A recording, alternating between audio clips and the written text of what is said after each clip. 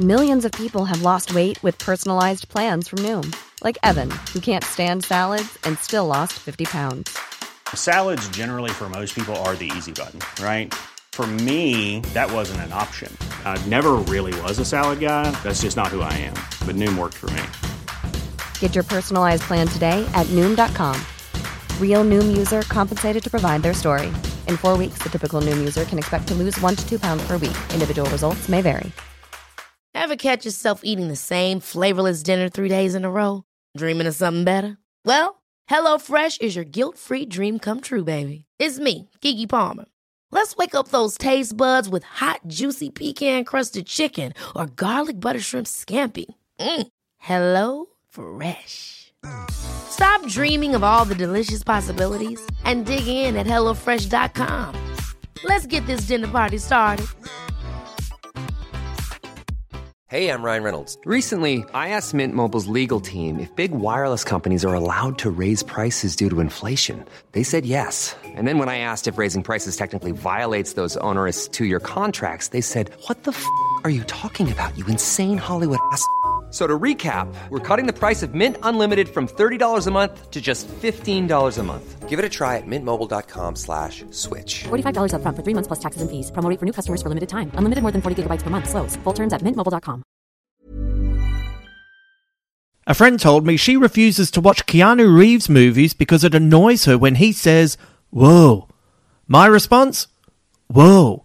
My name is Justin Hamilton, and you're entering the Keanu safe space known as Big Squid.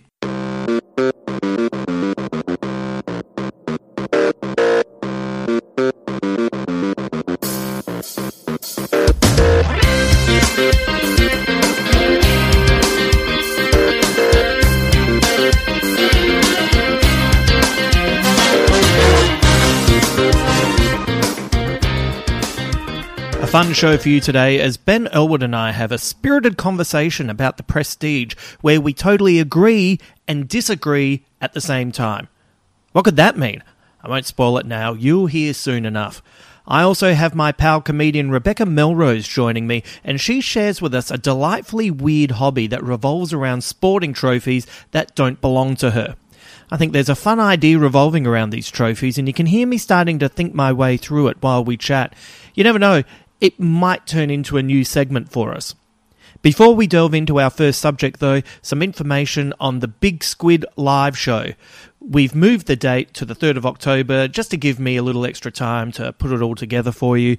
We're still at the New Giant Dwarf and we're going to keep tickets as cheap as possible while also maintaining social distance rules. The guests will include Richard Fidler talking about his new novel, The Golden Maze, Ben Elwood and I comparing Tenet to Cats, musician Georgia Mooney providing music and talking about her love of Joni Mitchell, Bekte Unamuno talking impro, and then Rebecca Melrose with her new segment.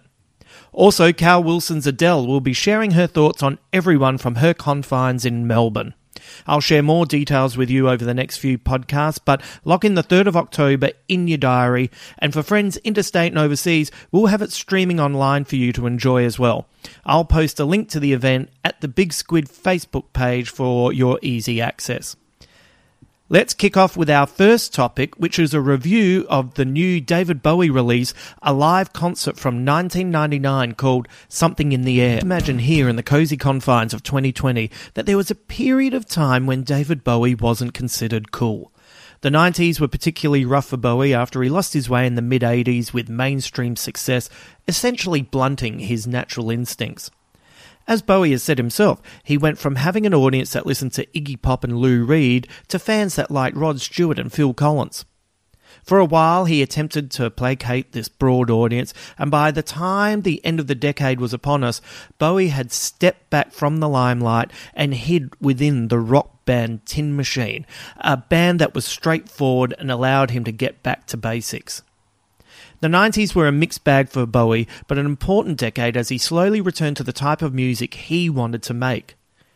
The uneven Black Tie White Noise album showed a lot of promise and had some songs in it that kind of suggested where he was about to go and where his interests lay. The underrated soundtrack to the TV series The Buddha of Suburbia played with music that had textures and sounds that were reminiscent of his Berlin period. He then teamed back up with Brian Eno and released one of my favourite albums, number 1, Outside. I know that album has a lot of detractors, but this was Bowie doing whatever he wanted within a high-concept, non-linear gothic industrial rocker that was unsettling yet also contains Bowie's oblique sense of humour. Bowie had intended to release 4 more albums that would complete the Outside journey, taking us up to the turn of the century. But instead he followed it up with the rock album Earthling, which was inspired by his touring the festival scenes with bands like Nine Inch Nails and Prodigy.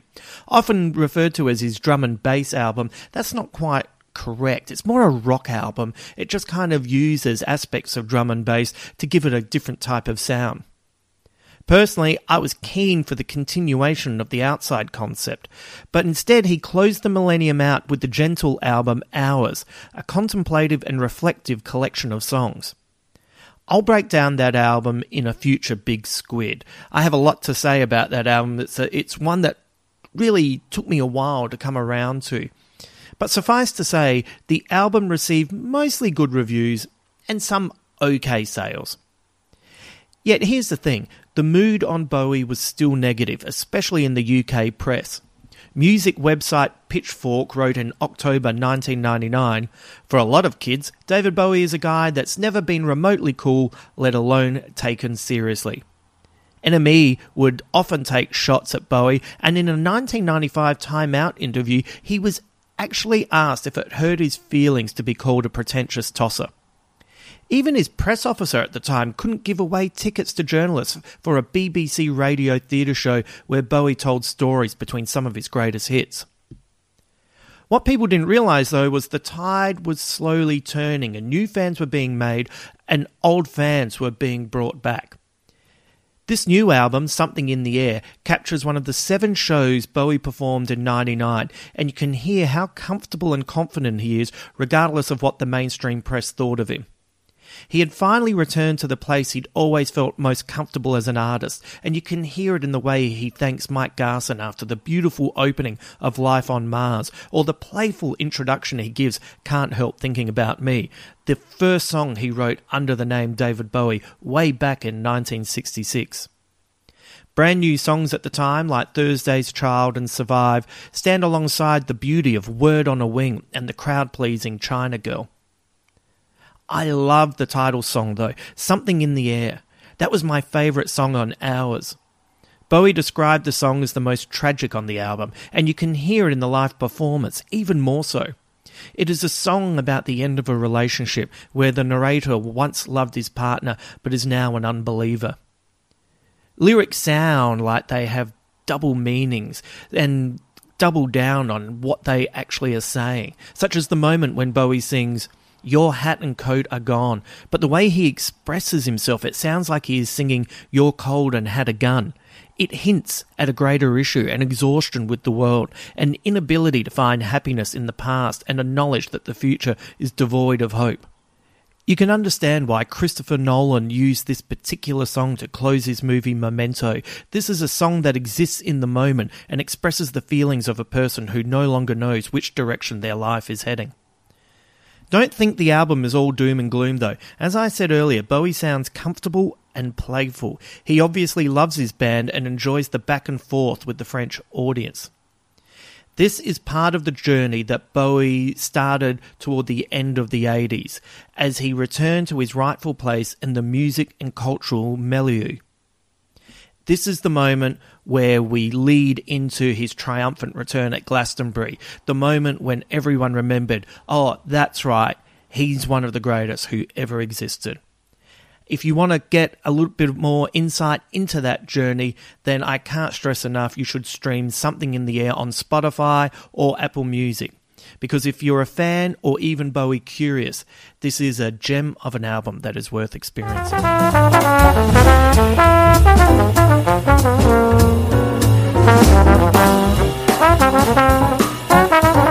Before I bring in Beck Melrose, you'll hear us chat about her love of other people's trophies. I'm giving you a heads up on this because I want you to think about it.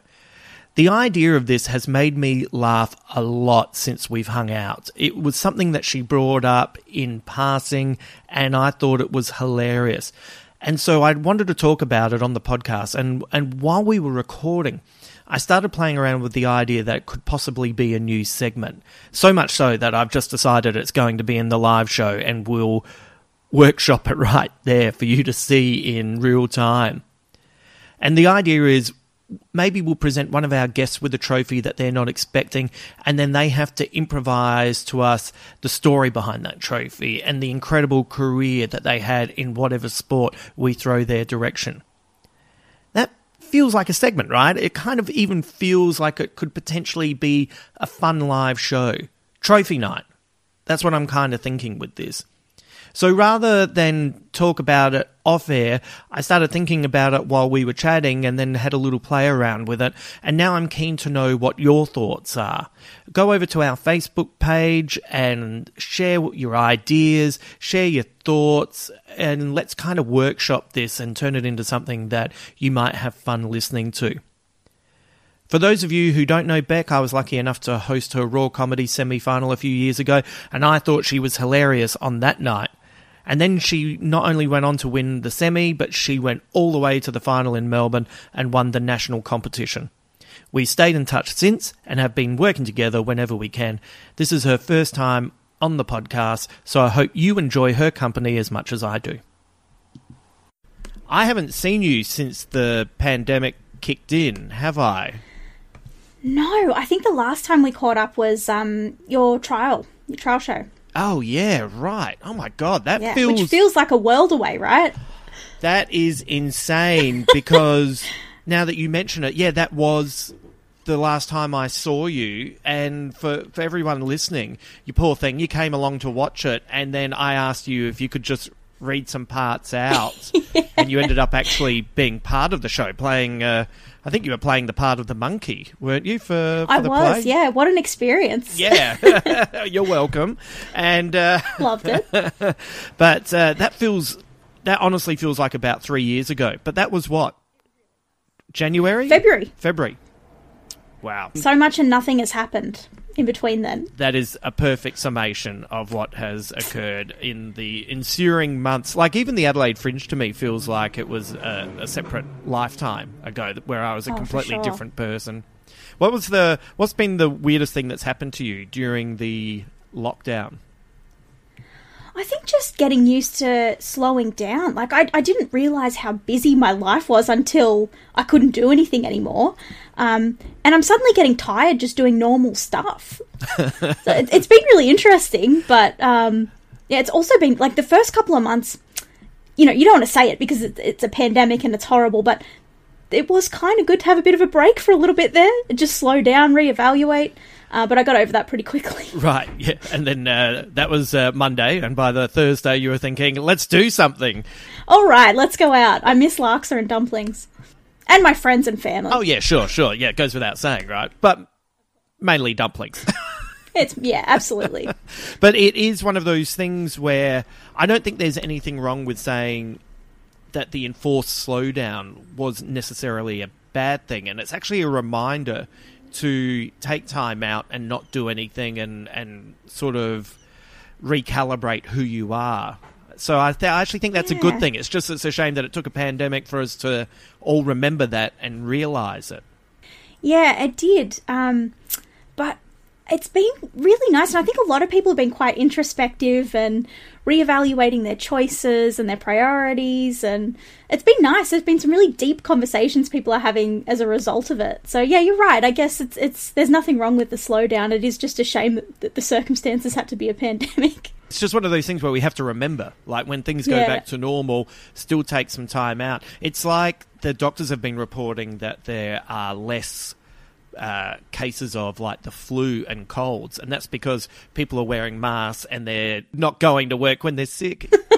And it's like, well, that's something to remember. Like, next time you do have a cold, don't go to your workplace. It's actually the right thing to do. We just never did it. My cousin was talking about that. She was saying early in the pandemic in Hong Kong that they'd almost eliminated seasonal flu, and it was just purely people doing the right thing, not being grubs. But we just go out. Like, I'm so used to just going out with a sniffle or a cold. It's just so commonplace. Well, that's why you normally get sick during a comedy festival, because especially the Melbourne Comedy Festival, every second year I get sick, and you think, what is happening here? And you suddenly go, well, I'm hanging out with a lot of people who are also having late nights, and so there's that. But because it's always around April and people are starting to get sick for the first time, and you're standing on stage and there's a whole lot of people facing you, and if a few of them are sick, you've got laughter germs coming straight at your face. Exactly. And then suddenly you're losing your voice and you got the chills, and then you're still going to do gigs. And like, I remember there was like I've done seasons where I've decided that it'd be fun to greet everyone at the door and shaking everyone's hands. Yeah, right. That won't be happening again. You don't think about this stuff, but yeah, why am I getting sick after having 4 hours sleep and drinking beer and eating pizza for a straight month? Wonder why. I can't work it out. I blame the audience. Yes. And have you noticed anything with yourself, like with the lockdown, anything weird that's happened? Because I'll share with you mine just to give you an example. I went and got just a health check because I don't know my father and I don't know that side of my family. As you get older, you got to try and keep on top of things because there's a whole side that you don't know about. Yeah. And my sugar levels and cholesterol were through the roof, and like the highest they've ever been. And my doctor and I, we just couldn't work out because I was walking 10Ks every day. I was doing yoga with Adrienne on YouTube. Oh, I was keeping myself pretty fit and tidy. And then we worked out what it was, which is it's probably, in all honesty, been 35 years since I would eat dinner and then not go anywhere. So normally I would eat dinner and I'd always eat it relatively early because then I would go out and I'd walk to a gig or I'd walk to a friend's house or I'd go and do something. But during the pandemic, I would eat dinner, I'd eat it a little bit later, I'd eat the normal sizes that I'd eat, and I'd walk from that table on my left to the lounge. Yeah. And then you go to bed with a full stomach. And so I've had to change the way I approach my meals, and I've had to go kind of Amish and go big early. Yeah. And then graze at night. So I was wondering, has there been anything that's kind of cropped up for you that's taken you by surprise? Oh, so many things, but that reminds me that one thing that was a big surprise for me was cooking, because I didn't realise, but since I've been doing stand-up, you're out almost every single night, and there was a point where I hadn't had a home-cooked meal, this was last year, for months. And right. I had a soup when I went to Tassie to do a gig. This wonderful woman who runs the room made a soup because she said people come from Sydney expecting things are going to be open in Hobart after they finish the gig, and they're not. And I had this amazing home-cooked meal, and it was the first I'd had in months and months and months. So being home all the time, I've had to kind of reteach myself how to cook and think about, what do I want to eat? Like, where do I start? Because I'm just so used to eating out on the run with doing gigs all the time. So I've been teaching myself how to cook. Oh, have you? What have you been learning? Have you started? Are you one of these people who's taken up baking and suddenly making banana bread, etc.? My oven's shit anyway. Living in a share house with an oven where the heat escapes, baking is not on. We get quiches with like a burnt bottom and an undercooked top. That's pretty much the limit of our baking. But it's just simple stuff. I get to dinner time and I'm like, oh, that's right, I'm going to be having to take care of myself tonight. What am I going to eat? And how many people are in your house? Well, now I'm back. I'm living with my parents and also with my boyfriend, split between two houses, because we, of course, got moved out during the pandemic, like everybody did. So, yeah, that's been kind of good too. Being back home with my folks has been awesome. Don't have to think about cooking there. Oh, that's really helpful, isn't it? How long's it been since you lived with your parents? Oh, God, 5 years? 6 years? And is there anything that you've noticed since you've moved back in that they do now that you think, oh, that's a new little wrinkle in their life that they didn't have before? I don't think so. I think it's more me, to be honest, because you just develop all these weird habits living with different people. So going back home, you're like, oh, that's right, I'm a grown-ass woman now. I do these things for myself. Put that on a card. I'm a grown-ass woman. And so what have you been consuming? Have you been watching anything, or have you been listening to music, or what have you been doing to fill the days when you're not performing? Heaps. It's actually been great because aside from cooking, the other thing you don't get time to do when you're gigging all the time is watch stuff. So Seinfeld's something that I had never watched, and I just kind of thought, well, the time's passed. I'm going to be busy for the rest of my life. It's probably something I'm never going to watch. And starting to try and write my own ideas for shows. People get viscerally angry when they find out you haven't watched Seinfeld. You can't write your own stuff until you've watched Seinfeld. So I got into that. But that is a show that people get angry about, isn't it? Yeah. Absolutely outraged when they find out you haven't watched an episode. But it's been interesting starting to watch that now. And the other thing, just all nostalgia stuff. All my favourite Will Ferrell movies, Adam Sandler movies, all the silly classics that I watch all the time. Bit of comfort watching. Oh, yeah, I get the comfort watching. But before we move on from Seinfeld, have you watched all of it, or where are you up to? I think I'm up to start of season 4 now. Marine biology episode rocked my world. So good. Right. So good. And are you... I'm curious, are you kind of watching it and looking at certain aspects of it and finding that it reminds you of other TV shows that were influenced by it? And as an example, when I went back and rewatched Pulp Fiction not that long ago, I found it a little bit slow, and I was like, God, this just kind of feels like heaps of other movies. And then you remember, oh, that's right, no, this is the movie that influenced all these other movies. And all these other films kind of ripped off its structure or were inspired by the way it was put together. And Seinfeld had a big influence as well. So have you seen sort of aspects of that where you're thinking, this feels like I've seen it before, but forgetting that it started at this particular show? Oh, for sure. Well, I think for me, when I started watching Seinfeld, I was like, oh my goodness, that's the guy from Jurassic Park. And I had to be reminded, no, actually, that's the guy from Seinfeld. But it's definitely the structure of Seinfeld is repeated everywhere, right? Like watching it and kind of seeing how it builds to an act break, something happens, and then you come back, the characters have got another challenge. So it is really interesting watching it and seeing how other TV shows have just taken that really successful structure and applied another narrative to it. Yeah, that part of it. I think kind of watching it with an analytical brain has been really interesting. And do you have a character that you gravitate towards, or do you kind of like them equally? Yeah, kind of equally. They're all lovable and hateable in wonderful ways as well. I love Elaine. I just think it's so awesome watching a woman character in that kind of situation just absolutely own it as well. She's so funny, incredibly funny, and a brilliant performer. She's really funny. Yeah, and has been brilliant for a long time as well. And it's so kind of great to see Julia have all that success with Veep and the movies that she's appeared in. And you go, yeah, she's a super, super talent. And she reminds me, I don't know anyone specifically like Elaine, but there are aspects of Elaine that remind me of about half a dozen of my friends that I grew up with at the time, especially specifically the punching. Yeah, I love that. The violent outbursts. It's fabulous. I've got the punchy friend who finds something really hilarious, and then your reward for making them laugh is not being able to use your arm for the next 27 minutes while you get some feeling back into it. Oh, that's how you know you've made a good joke. Well, yeah, that's it always has you a little bit, maybe, you know what, maybe I'll keep this one to myself and leave some feeling in my arms for a while. What's your Will Ferrell go-to? Oh, all of them, to be honest, but I love... My favourite all-time Will Ferrell is Semi-Pro. I love Blades of Glory as well, but Semi-Pro has got to be my fave. I love that one. It's so funny that you say that, because I was literally about to say my favourite is probably nobody else's favourite, and it's Semi-Pro. Yeah. No one likes it. I don't understand. It's so good. I think it's really funny as well. I'm the first to concede that sometimes there's just movies that...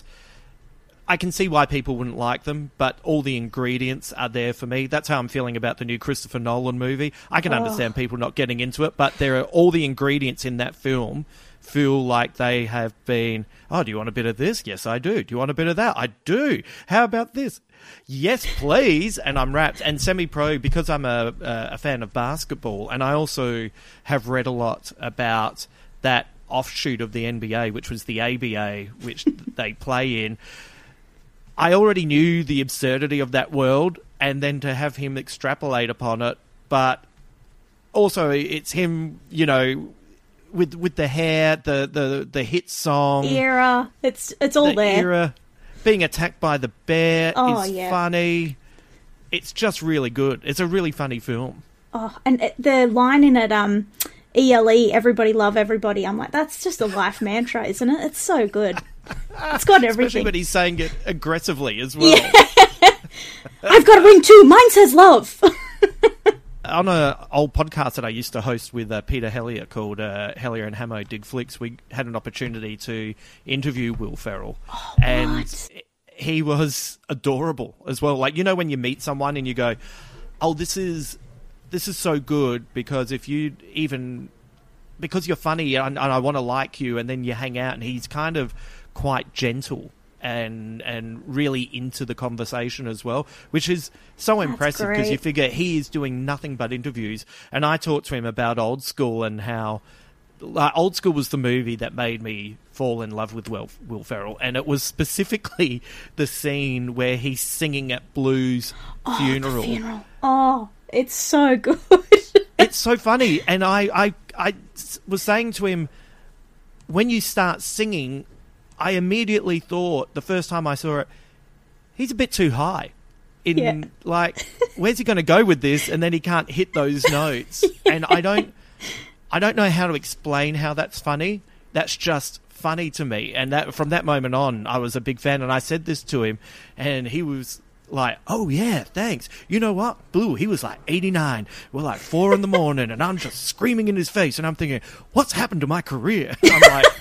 That is exactly the response I want from Will Ferrell. This is fantastic. Oh, that was a belter of a movie too. I love the bit at the end when he does the ribbon dance. And again, I can't explain why it's funny, but he does like a little split leap, and every time it just crushes me. It's so funny. Sometimes funny is just funny, and there's no point in trying to... Don't try to work it out. No. Just enjoy it. I think that's kind of the hardest thing about being a comedian, isn't it? Is that you kind of start to look at things a little bit too analytically to try and work out stuff rather than letting it just wash over you and just be funny in the moment. Yeah, it definitely busts the funny. The more you think about it, sometimes you just can't explain why something's funny. Or why a certain word is funnier than another word. I find that often. I'll swap out a word and I'll think, gee, why is that so much funnier now? It's the same premise, it's the same punchline, it's just a new word and it lifts it in a different direction. Very scientific. They're the great conversations, aren't they? I've got this routine. What should I say? Should I say, finish it with squirrel or possum? Yeah. And then like squirrel. I don't know. The squirt it's a funnier sound. Yeah, and then they're legitimate conversations that you have with other people or with yourself. And love it. That's when you realise that this job is fun, and we should lean into the fun side of it a little bit more. Have you done any gigs? The last couple of weeks I've been getting into doing some live performance again, and I have had an absolute ball, and it feels like the crowds are just so up for it. I think the fact that we've all had this kind of forced break, everyone's really keen to go out and have a good time, and I've been having a blast doing some live performance again. Are you doing new material, or are you easing in with stuff that you know? Easing in with stuff that I know for now. I've got some new stuff, but I have to say I've realised in the pandemic that I was really keen. I was like, I'll start writing, I'll write a new show, start writing some TV episodes, and it's not conducive to creativity for me, this kind of locked in, not being outside, stimulated by different things. So I haven't done much new material. Yeah, it's funny, isn't it? The first gig that I did was at Giant Dwarf, and I don't know if you had the same experience, but everyone behind the scenes was pretty much having the same conversation, which is, what is comedy now? What is comedy going to be in a post-pandemic world? And then we all did our gig, and it turned out it's exactly what it was before. Same. Yeah. It's the same. Just be funny however you want to be funny. And it was... the night that I was on, it was real 50-50. Some people not mentioning the pandemic at all. And then some people doing nothing but talk about the pandemic. And the only thing any of it had in common was jokes. Yeah. And that's fine.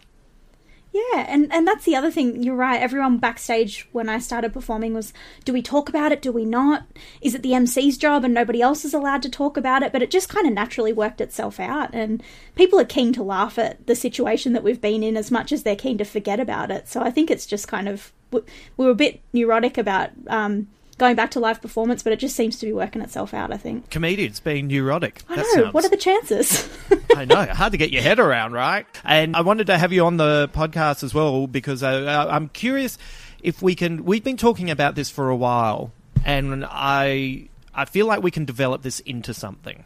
And but it was probably about 18 months ago that you told me your little thing that you do with your sister. Yeah. And do you want to share it with everyone? Because it's your thing. I want you to explain to the people what you like to do. This started a long time ago for us, probably 15 years ago. We were walking home from Engadine Station, and it was council clean-up, and we started walking past all these households that were throwing out their trophies. And for me as a young kid, I didn't achieve much. My family's very... I'd say we're glory adjacent. We've had a lot of near misses.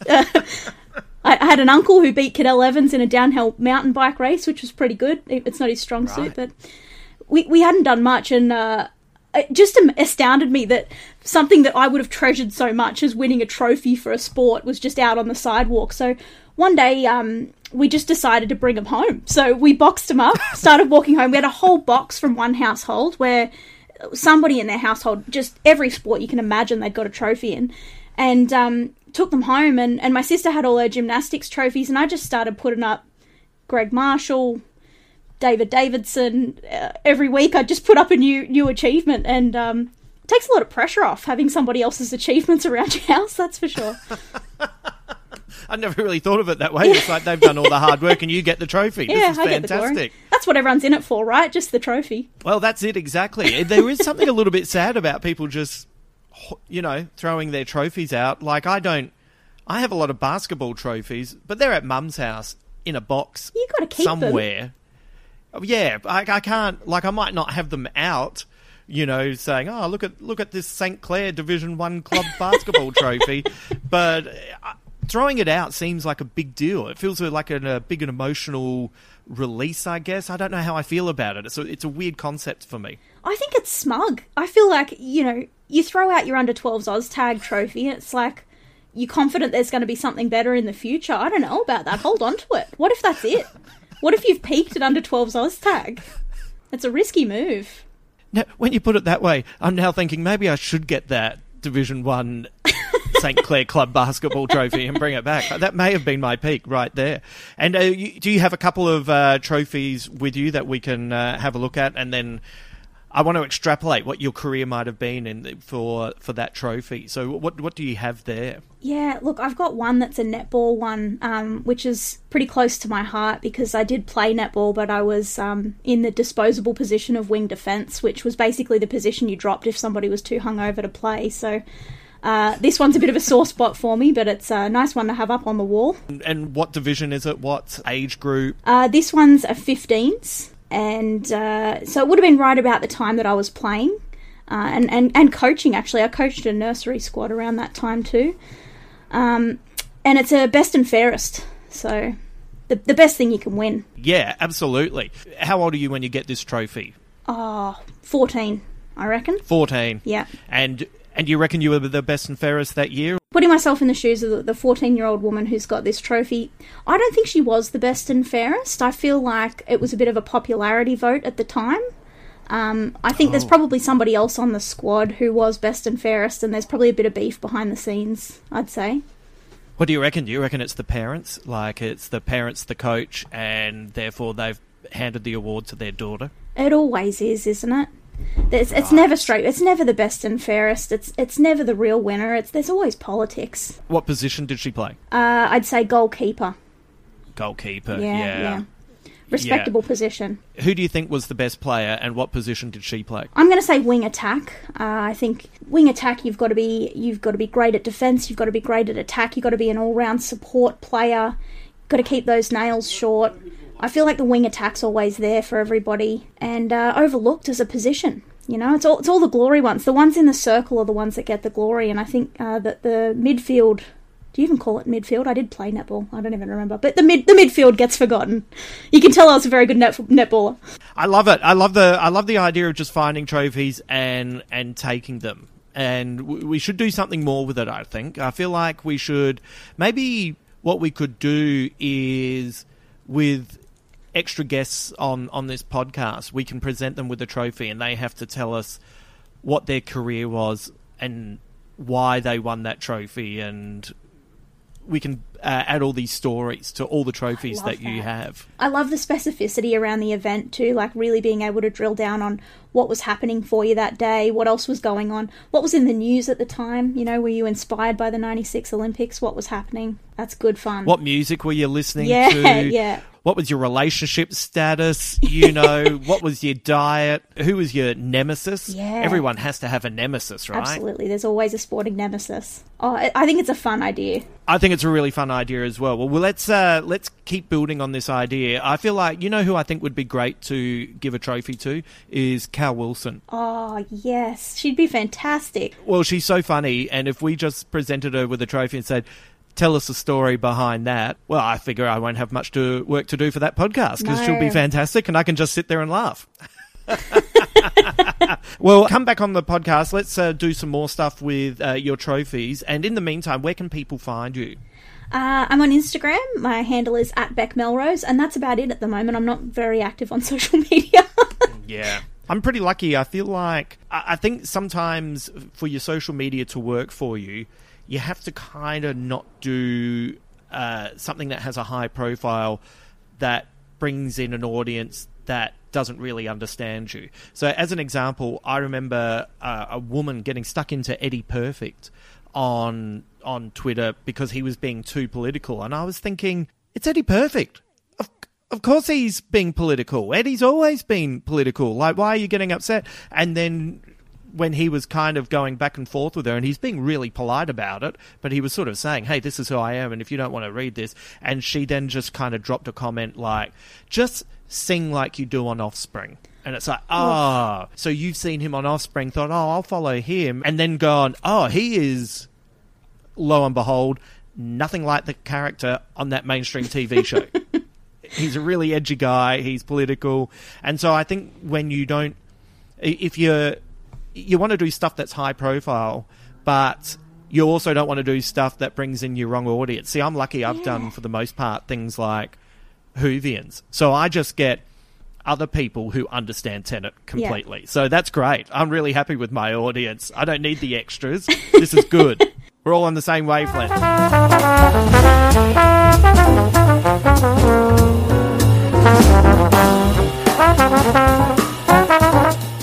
Let's turn to London at the end of the 19th century and watch as two rival magicians read each other's diaries to learn the secrets of their greatest tricks. One magician is a natural performer. The other magician is a purist for his craft. Both have a weakness that they are incapable of overcoming, and that is their fierce desire to prove themselves better than their rival. They will do whatever they can to win, but their blind dedication to their craft will destroy not only the lives of the people around them, but also be the inspiration for their own downfall. This is a world where the illusion of magic will compete with the progress of science, until in the end, only one magician will be left standing. It is time to take a closer look at Christopher Nolan's The Prestige. Shoot me. Come on. No, I can't do it! How'd you like that? How do you do it? Magic. I'll perform this feat in a manner never before seen by yourselves or any other audience anywhere in the world. The audience loved it. This trick is top-notch. You need to celebrate.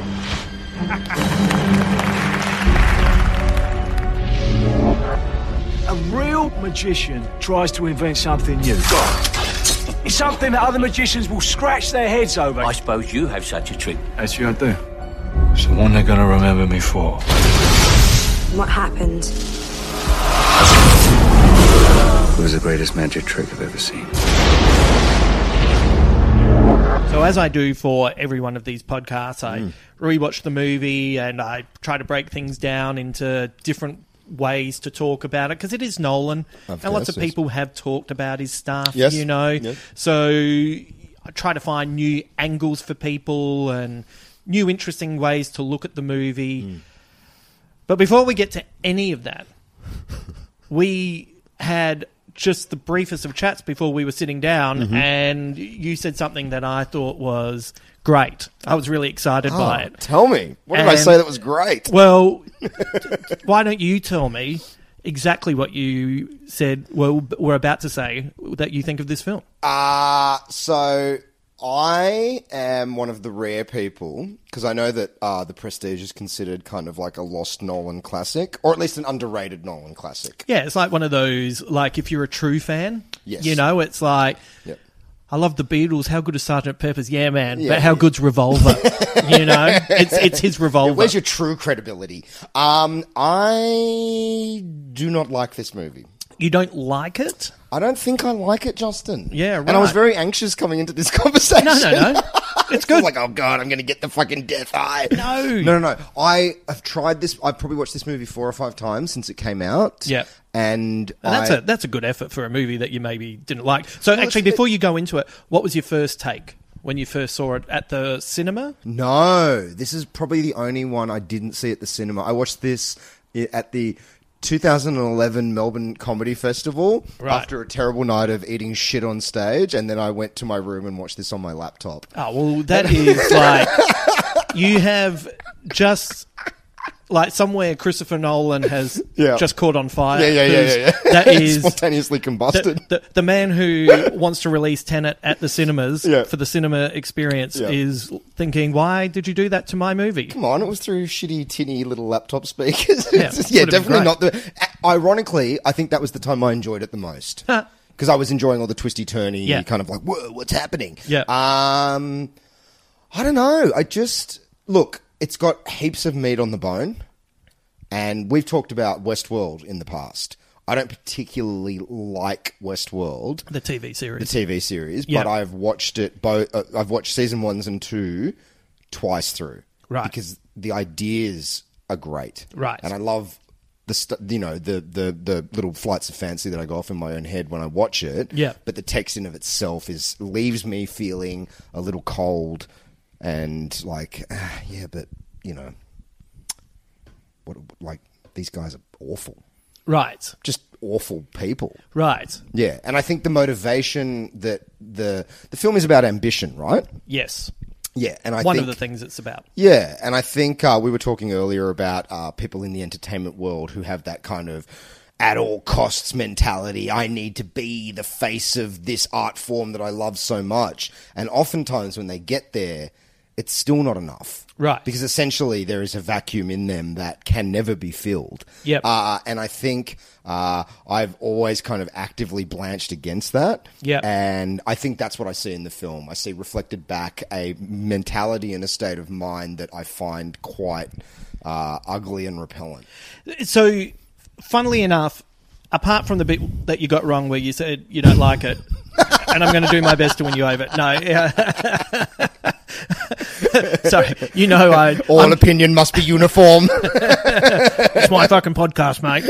I'm in this apartment by myself. I need people to agree with me when they're sitting at my table. Wait, take 2. I love The Prestige, Justin. Oh, yeah, that's great. And thank you for coming on. No, but it's funny, the things that you say that you push back against. Yeah.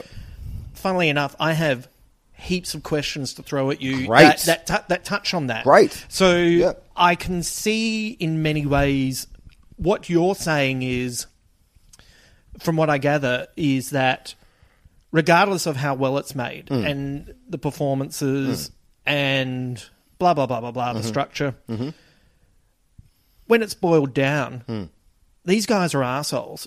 Yeah. And fuck those guys.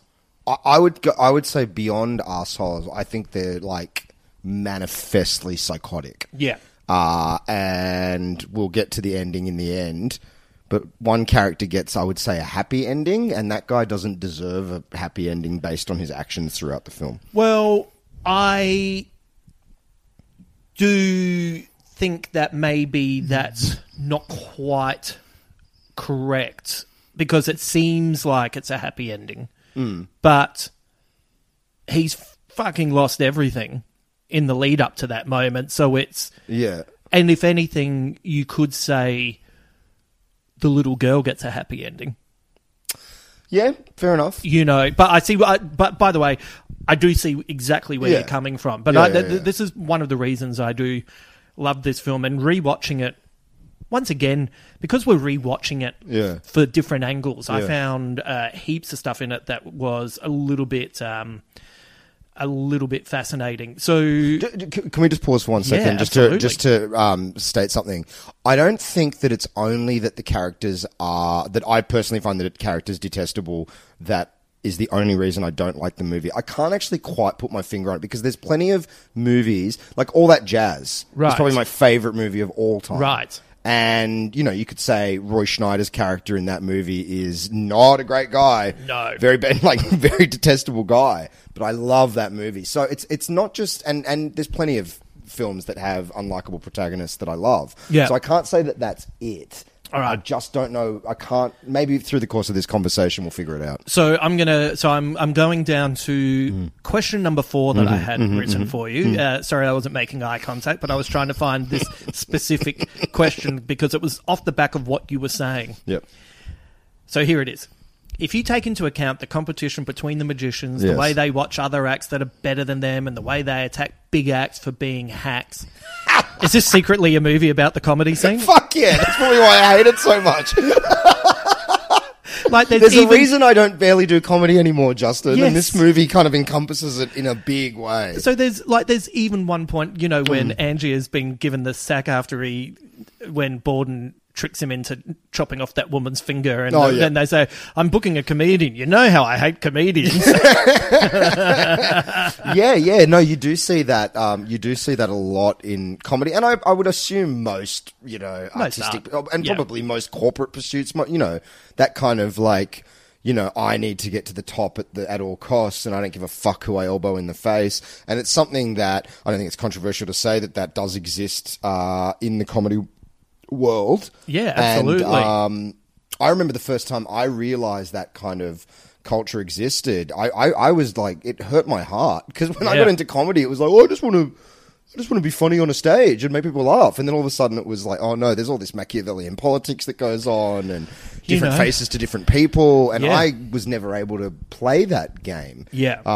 You know, and then you realize that making it in any artistic form, or if you want to go outside of that, any form, to make it to the very top, it actually is more than talent. Right. It requires a certain mentality, a certain kind of like at all costs. Yeah. You know, and I've got friends who are in comedy that are happy to sleep on any couch and live on the road 300 days a year and all that. Yeah. And that's the more benign side of it. And I was about to say, that's a good side. Yeah. And that to me was just, you know, when I went and tried to do that in London, within like a week, it was like, oh, I can't do this. I'm a hobbit. I just want my apartment with my books and just leave me alone. I don't want to, you know, be in a car with some stranger screaming down the highway in the rain.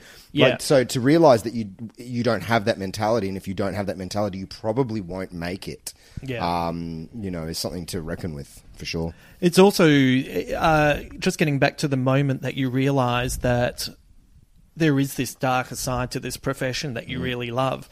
And I think there's two aspects to it in keeping with the fact that this is a movie of twos. One is it does break your heart, and it's really disappointing the first time that you hear two people that work together that you think are mates and do great stuff together on stage say awful things about each other, and you go, oh, that's... Or the person who's been getting a break from someone. Yeah. And the person who's getting the break says awful things about the person giving them the break. And you go, oh, man, like, really? But then the other aspect of it, and I think we are all guilty of this to different lengths and degrees at certain points and times in our career. But sometimes you can just get caught up in it. Oh, and you can be a fucking arsehole. Absolutely. Like, you know, like I know that even if someone on some level has deserved my ire, if you're sitting with 7 other comedians bitching about that person, or just not even standing up for them in some way, complicit. Well, then you're complicit, and that's bullying. 100%. Even if that person is a dickhead. 100%. 100%. And you know, you sometimes are doing it even though you don't really want to be participating in it. You know, I remember my first Melbourne Comedy Festival. I was shooting my fucking mouth off about people I hadn't even fucking met. Yeah. But it was, you know, it was a product of fear. It was a product of, you know, I'll show how fucking, you know, the law of the schoolyard. I mean, so much of comedy and probably magic and all of it is the law of the schoolyard, you know. Yeah. Bully that guy so I don't get bullied, and et cetera, et cetera. Yeah, the comedy industry is made up of a whole lot of gamma men all acting like alpha males. Yeah, absolutely. Yeah. And it takes real strength of character to not get swept up in that, you know. And there's been plenty of nights I've been railing, and in my own mind's eye, just going like, "What are you? You don't even care this much about this? Like, who gives a fuck? Who gives a fuck? They're just doing what they do, you know." You know, it's you know, people. Like, I never wanted to be jealous of the person who had the job that I didn't want. Yes. Now, you might think, yes, like I have looked at some of my friends and thought, geez, I wish I had their version of money problems compared to my version of money problems. But to have their version of money problems, I'd have to go and do breakfast radio with some arsehole that makes me want to gouge my eyes out with a blunt spoon. Yeah. Coming up next. Yeah.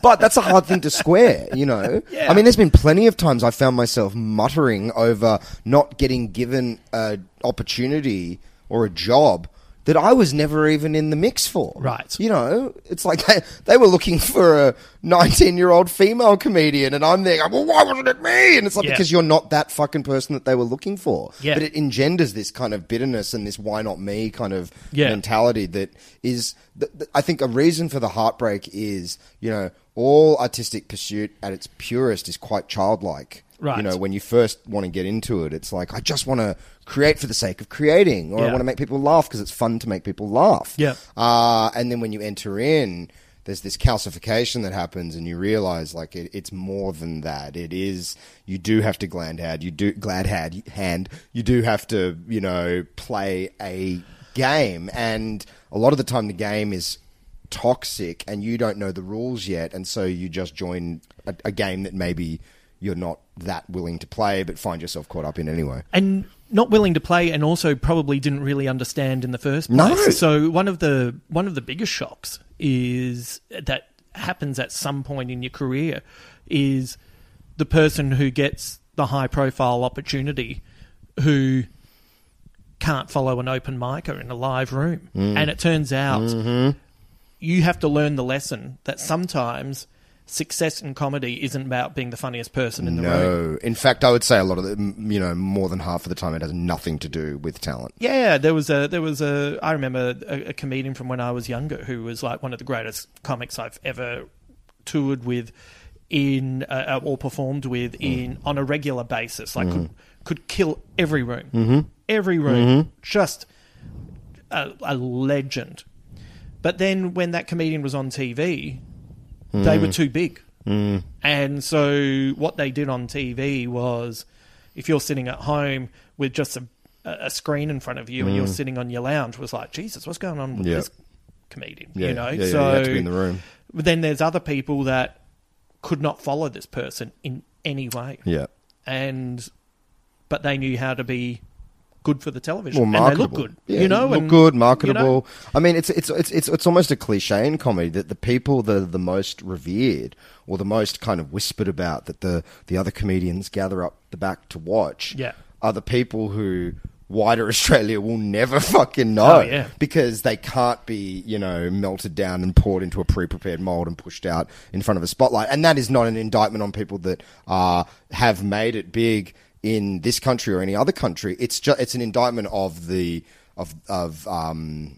structures of power being what they are, and the fact that especially in Australia we have a small population. There's not a great love of the arts, so there aren't as many avenues. If you're in America, well, you know, there's Adult Swim. There's all these other avenues that a weirdo can go down. You know, whereas not so much here. Yeah. But yeah, it's definitely a crushing realization early on, and because there's not many. There's you know, a young comic will collect a series of parental figures. Yes. Older comics that know the lay of the land. But it's almost like you need an induction where someone stands there and goes, okay, you're going to get dragged into a whole lot of shit fighting and bitching. Maybe don't join in. You know, just realize this is all part of it. And but you know what's funny about that is because you're young and you're having a good time, you won't listen, and then you'll do all of those things, and then the person that you'll end up resenting is the person who tried to show you the way, which I've found with some younger comics that I've worked with in the past. By being really honest about things and trying to give them what I didn't have, I don't really talk to those people anymore because they kind of look at me now as if, oh, well, you didn't amount to enough. And it's like, yeah, but you made all the mistakes I told you not to make. Yeah. I mean, it's the classic thing of youth as well. You know, you have to fuck up yourself before you can kind of self-reflect. And you know, I get that. It's you know, it's a tricky, and it's a tricky path to walk down. And then because it's Australia and we have a small population and we have people in charge who lack a curiosity for the rest of the world and like to promote an aggressive mediocrity, it means that if you are even just a little bit different, and you don't even have to be much different, but you can just be a little bit different outside of the box, and because there aren't those other opportunities, of course this level of bitterness begins to churn away. That was one of the reasons why I stepped out of the comedy scene for a long time as well, because I just was starting to go through another cycle of you know, new comics come along, the scene gets an influx of new ideas and new approaches. The scene rises. It reinvigorates the headliners. Everything's really good. Then some of the young comics move on to bigger and better things, and the people who are left behind are in two categories. One, they're wrapped because this is great. Or two, why'd he get that job? Why is she getting that opportunity? And then it starts all over again. And I've been through that cycle in Adelaide a few times. I've been in that cycle in Melbourne a few times. And by the time I moved to Sydney, I refused to be a part of that cycle. And any time I've seen it starting to rear its ugly head, I decide, you know what I'm going to do? I'm going to hobbit the shit up and come back to this place and ride it out. Because when I go and do the craft, I love it. And I really enjoy it, and I'm good at it. But I don't need to be a part of that stuff. And I think this movie has two characters, which we'll get into a little bit later. Those separate characters represent sides of an art form that we recognise and don't like. Absolutely. I think the key is to do, and it's so hard when especially if you're performing, because it's so much of it is about the reciprocal feedback loop between you and the audience, and also your peers and all the rest. But it's a thing that I've never really figured out how to do in the long term. I can do it from gig to gig if I'm not gigging much, but how to do it purely for yourself, without the need of the approval of the audience. And that's not to say that you go out there and take a big shit on stage and start hurling it at people like Gigi Allen. You don't do that. It's not about actively trying to upset or disappoint the audience, but through truly doing it in an egoless way, you get the end result that you actually want. But that's a crazy trick to try and pull off. And it's that's really hard, trying to be true to yourself and entertain people in a way that they want. And especially now with the ubiquity of stand-up specials on Netflix and YouTube and all over the place, what that means is essentially a lot of the same types of stuff get filmed, so then people think that's what it is. That's what it is. And it's not. Comedy's really fascinating, and it's lots of things. Of course. And the best comedy, like all the best art, it's that great Alan Moore quote of, like, you know, you have to give the audience what they need, not what they want. And what they need and what they want are two very different things. And it's your job as the artist to give them what they... I mean, Nanette was a great example of that. You know, had Nanette not happened at the exact moment that it happened, would it have penetrated as hard as it did? But it had that impact because that's what the audience needed. They didn't know they needed that. But it came along and, you know, it filled a void that was... you know, huge. Hannah shot an arrow at a bullseye that was still getting made, and nobody knew was getting made. And then just as it was like, hey, we've got this bullseye here, what the fuck? Totally. Amazing. So there's a moment in the movie, which kind of builds on some of the stuff we were talking about, where they attack the magician who is not trying big ideas because they've reached a level of fame, and now they're doing really safe stuff. Yes, is this the magician played by Ricky Jay? Yeah. Yes. So one of my squid bits, in case anyone didn't know, I had a feeling you'd know. Anyway. And so they attack this magician for not trying bigger things and not pushing himself. And I wonder, do you think this is just a throwaway line, or is this a young Christopher Nolan sending a challenge to himself in the future to... Oh, yeah, of course. When you get further into your career, keep striving to make new and interesting work. Yeah, don't rest on your laurels, because that's definitely something that... I was definitely guilty of that in the first few years of my stand-up career, standing up the back and like, this fucking hack piece of shit. I'm so much better. It's so funny. Like, you were so angry for so long, and I was like, you were never angry with me. No. Like, you weren't angry before, and then sometimes I'd be sitting up the back and I'd think, what the fuck is happening over here? Like, what are you doing, Ben? You're lovely. Stop it. Stop it. I think you're hanging out with the wrong people. I didn't say that. But I do think that's also a product of fear. It's the fear of, maybe I'm not good. Maybe I'm a hack. Maybe people are, saying this about me when I'm up there. Yeah. And then also, as you just said with the Nolan thing, maybe it's you telling yourself, like, don't get complacent. Yeah. A big thing that used to upset me when I first started comedy was seeing someone do beat for beat, word for word, the same joke for years on end. It's the old hack conceit. People were doing fucking Vanilla Ice and Titanic jokes in 2009, and it's like, bro, a Titanic joke? Yeah. I mean, you're referencing a movie that was made in 1996 and a disaster that happened in 1914. Like, let's fucking... Surely something funny's happened since then. Or just, if you want to keep if the routine's killer, just update it. You'd see it with, TV shows, wouldn't you? It's anyway, we were sitting down, we were watching Beverly Hills 90210. No, you weren't. No, you weren't. You weren't doing that last night. It hasn't been on TV for 15 years. Yeah. But I do think there is something to Nolan, kind of threading that in there as a warning to his future self. Well, it's funny, isn't it? Because in many ways, people would say, part of what I think makes this a real success is that people watch Memento and it's confusing. Hang on, how does this work? But Memento is actually, once you clock what's going on, very straightforward. Linear. So what you get is, and then Insomnia is a little bit... So, by the way, I've decided that Insomnia, Batman Begins, and The Prestige, I'm now calling this Nolan's Misty trilogy, because there's mist all the way through all three of them. That's great. And it's interesting. So Insomnia, there's this little trickery with... You keep seeing all the footage of the person cleaning the blood and you automatically think it's Robin Williams, but it's Al Pacino.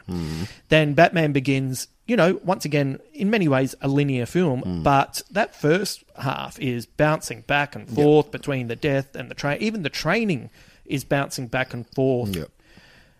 And in many ways, I feel like this is his biggest success, because this has double narration. Yep. It has timelines that bounce all over the place. It has two characters who have dual identities, who then often take on different identities. Yeah, multiple. Yeah. It has a dual argument in the world of science with Tesla, as they have with in the magic world. Yeah. And somehow I think this movie, if you said to people, this is really complicated, they'd go, no, it makes sense. It starts here and ends there. No, I would say narrative-wise, it's his trixiest, most... It's the one that I really, even though I've seen it multiple times, not as much as the others, but it's the one, even in this rewatch, where I had to, watch it. Really? Right. Well, yeah. I mean, within the first 5 minutes, you've got Christian Bale reading a diary that then turns into Hugh Jackman narrating, reminiscing about something that happened before all the events that we've previously seen. It's like a flashback within it's like, it's almost their proto-Inception. It's a flashback within a flashback within a flashback. Oh, yeah. But did you find it... so I never found... Like, even the first time I saw it, I didn't like it. I found it really easy to follow. Oh, yeah, I didn't find it confusing. Yeah, that's what I mean. It's just more that you have to pay attention. Oh, yeah, definitely, yeah. But I'm just saying, like, you can... I reckon you can have people pay attention to Memento and then say, what do you think? And they go, fuck, I had no idea what was happening. Yeah, that's true. But this is much more complicated. Yes. And if you pay attention, you get to the end and you go, oh, yeah. Yeah, no, I agree with that. Yeah, I think Memento in particular is so unlike anything else. I don't know another movie that moves backwards. Yeah. That I think even by the time... I found in myself with Memento, I was fucking my own head up more... by just going, wait, am I across all this? Right. Than if I just gone, oh no, you're across it. It's moving backwards. It's fine. Yeah, you're okay. Yeah, you're fine. You got it. But, it's that, whereas I think because The Prestige seems to move, forward through times, despite there being lots of jumping around and flashbacks and stuff, there is a driving narrative force going forward. So it is easier to follow in that sense. Yeah. I've got some more questions about... artistic approach, etc. But let's just give everyone a bit of a break, and I'll ask you some just simple questions. Yeah, sure. Which twin is the father of the daughter? Is it Alfred or Freddy? I always assumed it was the... Wait. Freddy is the aggressive twin who's not in love with Sarah. Sure, I think it's the one that's in love with Sarah. Yeah, it's Alfred, isn't it? You would hope so. Yeah. Because I had a moment when I wrote that question down, I was like, Jesus, God, I hope it's not the other one. And then there is I think what happens is, I think Sarah tells Freddy, because the first thing Freddy says is, we should have told old mate. And right. and he was Alfred at that point. Yeah, right. I didn't pick up on that. Yes. Yes, sure. Yeah, I mean, herein lies some of my kind of moral issues with the film. Clearly the two brothers are both sleeping with the wife and Scarlett Johansson's character. Right. Well, part of poor Sarah's life is, I wonder if Freddy is. Like, maybe Freddy doesn't. So then what that means is, and by the way, this is not saying that's better. What that means is this poor woman sometimes has a husband who's all over her, and then sometimes has a husband who doesn't want to have sex with her. That would actually probably track a lot better, right? Yeah. Because he does seem to have like almost an open disdain for her. And I'm not a triggered person or, anything like that. But I was watching it going, whoa, this is the most fucked up gaslighting I've ever seen in my life. Yeah. Like, I get a commitment to the act, but you don't have to, surely you can just be like, hey, man, that guy's me and that's my twin. And, I bring won't... her in. Bring her in. Like, you I won't force you to have sex with my brother. Yeah, just sometimes hold hands with him, and then when we get indoors, I'll take off the mask and the plugs, totally. And everything will be normal. And this is for the act. Yeah. Like he showed the bullet catch. Yeah, exactly. Showed this one, and this kind of says something about. Here I am saying let's not do heavy shit for every question, but this is. What does it say about artists who can't be satisfied? Like, is it a common trait in artists to destroy those around them while they strive for an ideal that is mostly beyond their reach? But also, when they grasp it, satisfaction's fleeting. Absolutely. I was saying to you before we turned the mic on, I was a bartender at the Sydney Comedy Store for about a year before I ever did stand-up. And I was lucky enough to meet 2 or 3 American comedians that I'd worshipped all through my teens.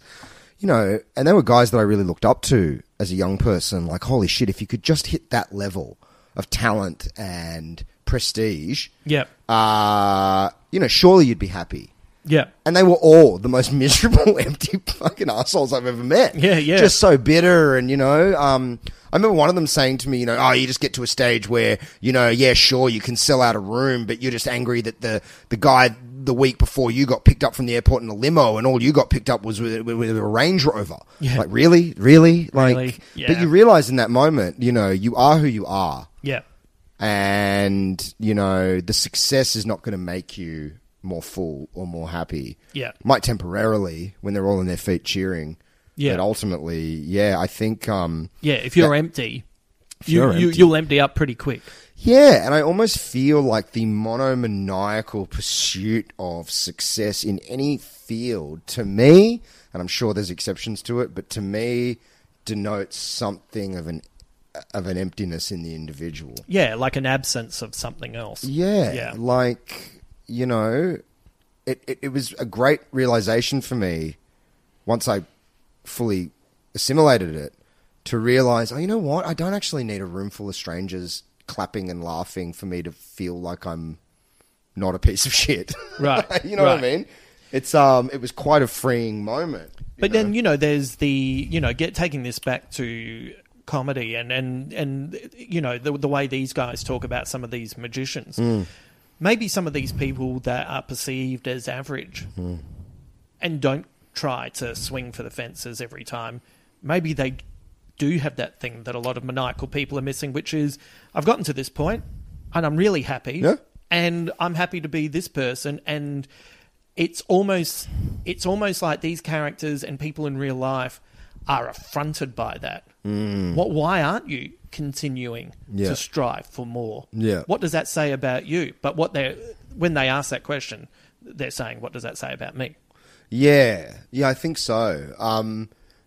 There's something that I don't listen to it much anymore, but there was something Mark Maron said on one of his podcasts years ago. He was talking about him and some other comic were reminiscing about a guy that used to be big in the 80s. Yeah. And now he's like, whatever. He's got a family or, and Maron was like, doesn't it just warm your heart when you hear about someone when they just got out of it? They just got out and they're happy. Like they're not destitute, but they just got out. They escaped it. And there was that real yearning for a life where you don't need this anymore. Yeah. Tom Gleeson and I once at the Adelaide Fringe, remember Nish?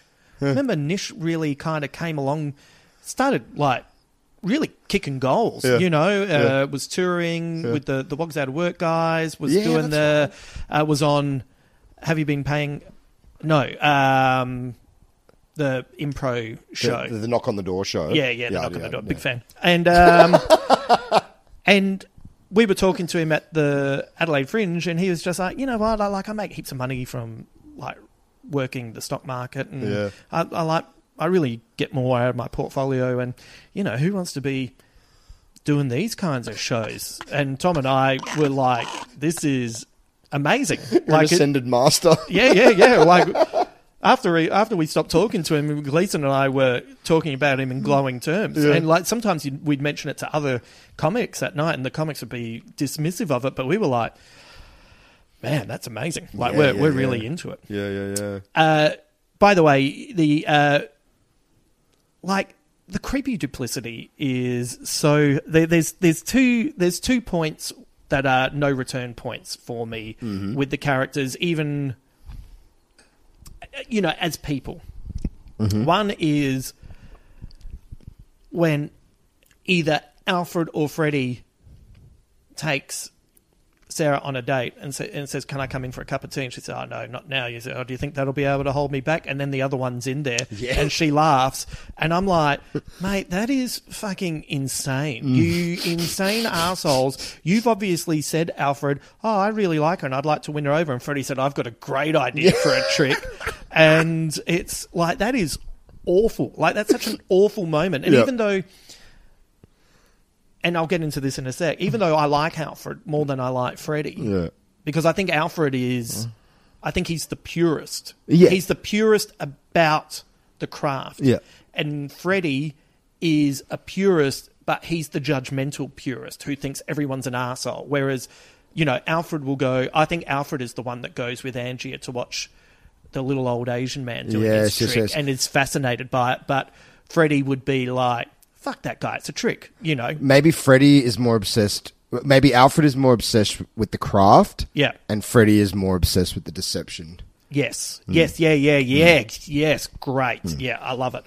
And the turning point for me with Angia is, there's that moment where he's got the diary and Johansson's character's like, oh, we're going to have to...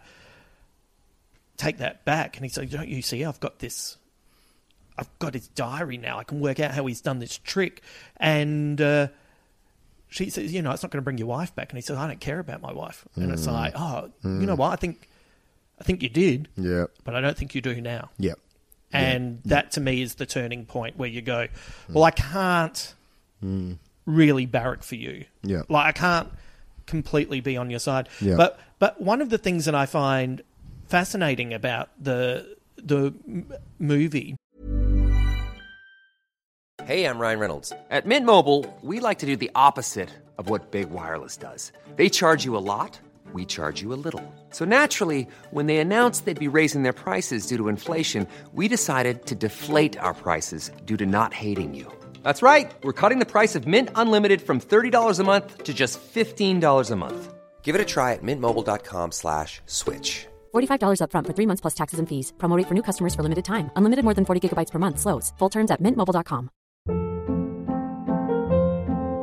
Hold up. What was that? Boring. No flavor. That was as bad as those leftovers you ate all week. Keke Palmer here. And it's time to say hello to something fresh and guilt-free. Hello Fresh. Jazz up dinner with pecan-crusted chicken or garlic butter shrimp scampi. Now that's music to my mouth. Hello Fresh. Let's get this dinner party started. Discover all the delicious possibilities at HelloFresh.com.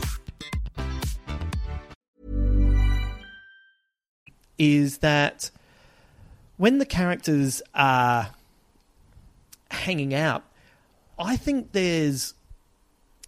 think, and this might be something that you don't like, I don't think the movie asks you to take sides. I think it kind of looks at them slightly dispassionately. Yeah. And I think the magicians are neither good or evil, but I think they're consumed. And that's what makes them extremely flawed. Yeah, consumed and willing to compromise. Yeah.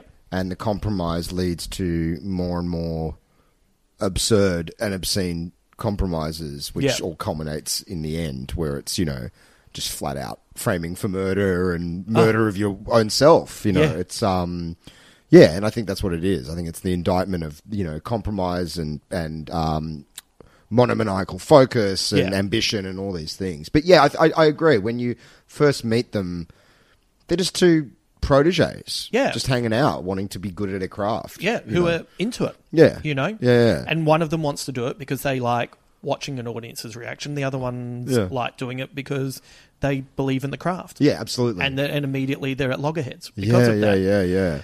So I guess the movie is more of a exploration also of, that journey from, the first kind of rumblings of wanting to get into something and then, where that can lead. Yeah. I could understand if someone said that they don't like, I think Nolan is sometimes criticised for making very masculine movies. And I think this is, while I have seen some of this type of attitude and approach play out, say, in the comedy world with some women, it is very much also an open mic male vibe going on. Definitely. I think this might be one of Christian Bale's most underrated performances because you can tell the difference between Alfred and Freddie. 100%. 100%. Yeah. Yeah, this time it was very interesting watching it and really taking note of which version I'm watching. In any given scene. But absolutely. Very subtle little differences. Yeah. I think they become more pronounced and obvious as the film goes on. Right. Especially as he gains more contempt for Anna and all that kind of stuff. It's like, you're clearly the, evil brother or whatever you want to call him. Yeah. But it's a great performance. There's somehow, like, he just kind of, like, I'd love to know if there was, I don't think there's anything done with the cameras or that, but sometimes he just kind of looks softer when he's Alfred. And, I think that's probably because he is a great actor. It's all in the eyebrows and the brow. Oh, yeah. Furrowed brow. Yeah. Underrated Michael Caine performance as well. And whose side is Cutter on? If he were a D&D character, he'd be lawful neutral. And in many ways, I think I don't think watching the two men play off each other is the bit that you can't relate to, but I think he's the heart of the movie. Like it's like the dad watching his wayward children devour each other, and he can't quite get a handle on it. Well, am I correct in thinking that his allegiances flip based on how egregious a crime committed by one or the other was? So he turns on Christian Bale. Well, he defends Borden to begin with because of how good he is in technique and feels that there's something there. Yeah. And then he turns on him when Angie's wife is killed. About the knot, which is also there is a little fascinating moment when that happens because Angie's wife gives him the nod. Absolutely. Which is funny because she's complicit in the knot stuff, and it looks like he was going to tie the other knot. Yes. Yeah, and it's also she makes eye contact with, and it's quite a familiar look she gives him. Yeah, it's not just the look that she gives him suggests. I'm not saying they have they're having an affair or a sexual relationship, but there's an affection there. There's an intimacy. Yeah, there's of an some intimacy. sort. Yeah, correct. Yeah, and it's easy to miss, I reckon. Yeah, no, but it's there. It's very and then Cutter is. Then after that happens, he cannot. Just can't reconcile it, and then he's going to work with Angia. Yeah, but as soon as he realizes that he's set up Borden and is and even worse, taking the little girl. Yeah, then he turns. Well, and turns in a way that basically endorses the murder of Angia. Yeah, the flat out cold blooded murder of him. So when does Cutter realize that Borden is twins? Because he has to know he's a twin at the end. Yeah, there's not a scene where you see him get told that information, do you? No. So I wonder when he... So the way I've kind of reconciled it in my head is that... And I actually don't think you need to see it.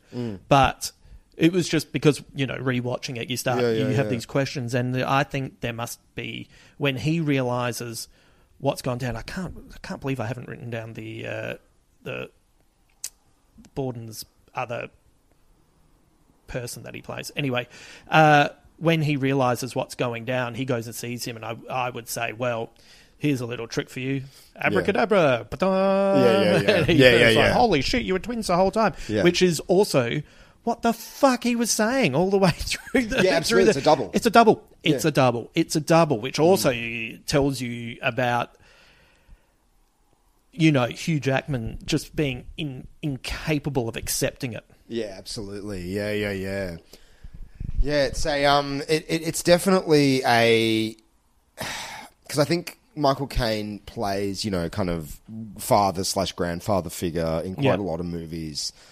There's a real humanity to his performance in this one. There's a lot of pain. Yeah. And it's kind of right there the whole time. Yeah. And, I think in the end, the reason he turns on... what can I never remember the names? Hugh Jackman's character. Angier. Is that... Lord Caldwell. Lord Caldwell. Yeah. Is that he resents being betrayed, but also, as the designer of tricks, resents being tricked like that. Yes. In such a diabolical way. Yeah, for also diabolical reasons. Like you won.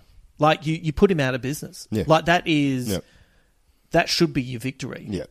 Yeah. But you had to take it one step further and then set him up for murder because of your wife that you don't even care about anymore. Yeah. Like, you did it out of spite. Yeah. And killed yourself. Yeah, how many performances you do? 100 performances? Oh, my God. Yeah, well, that was going to be one of my questions. Which performance is this? How many does he kill? Yeah, I mean, there's a lot of boxes at the end. So we got to assume we're, a few dozen in. Yeah, I was thinking there's no way. So, Borden, the professor would have kept going for a little bit. Mm-hmm. Watched numbers dwindle, then they would have had that conversation and where Alfred says to Freddy, don't go. Yeah. Let it go. We're done. Yeah. Which is also, that's their niche moment. You can get out, mate. You can get out. Guess what you can do? It's right there. You can date someone and I can be sad with my child. Yeah, totally. Yeah, but now, this is why I don't necessarily think there is a victory at the end because he gets the little girl, but he's lost his wife, who he did love, and he's lost his brother, who he has an incredible connection with. Yeah. And so now, and he doesn't have an act of the craft that he loved. Yeah. So, you know, he's got a tough life ahead of him as well. That's true. Like he's still alive and he gets the daughter. Yeah. But out of the two brothers and Angia, he's probably the least arseholey. That's true. But for me, I don't know. What a sell.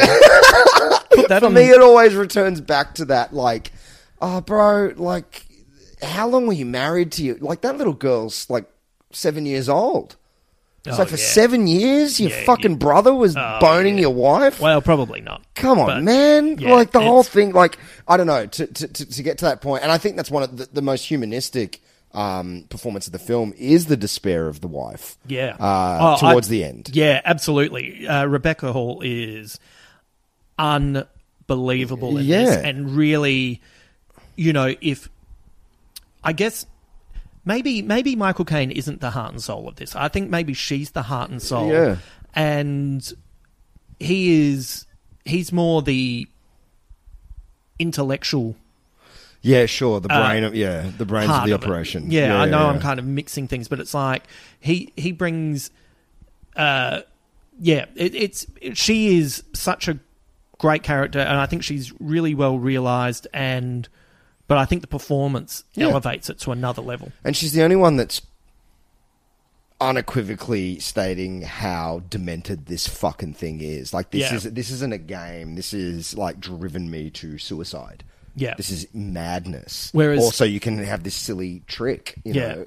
It's whereas Johansson is a survivor. Like, she gets dicked around, but she calls Angia out on it. Mm-hmm. And then when she gets dicked around again, she's just like, you know what?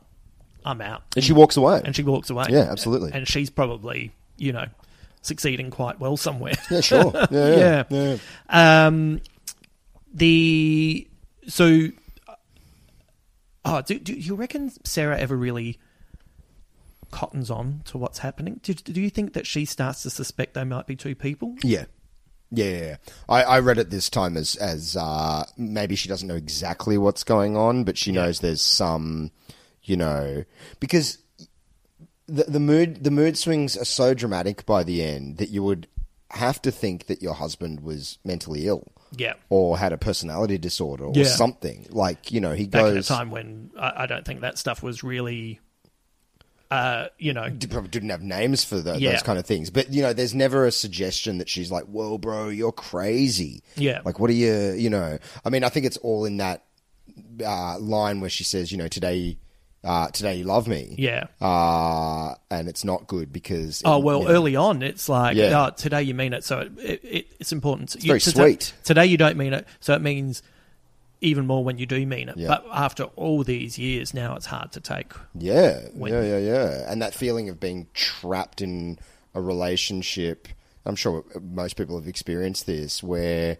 You know, every relationship, unless you've known the person for years, every relationship is fraught because you don't know the person. Yeah. And you're essentially handing them your heart and going, oh, can you hold on to that for me? Don't drop it. It'll really hurt if you do. Yeah. So, you know, that's where a lot of the anxiety and the fear of falling in love and all that comes from.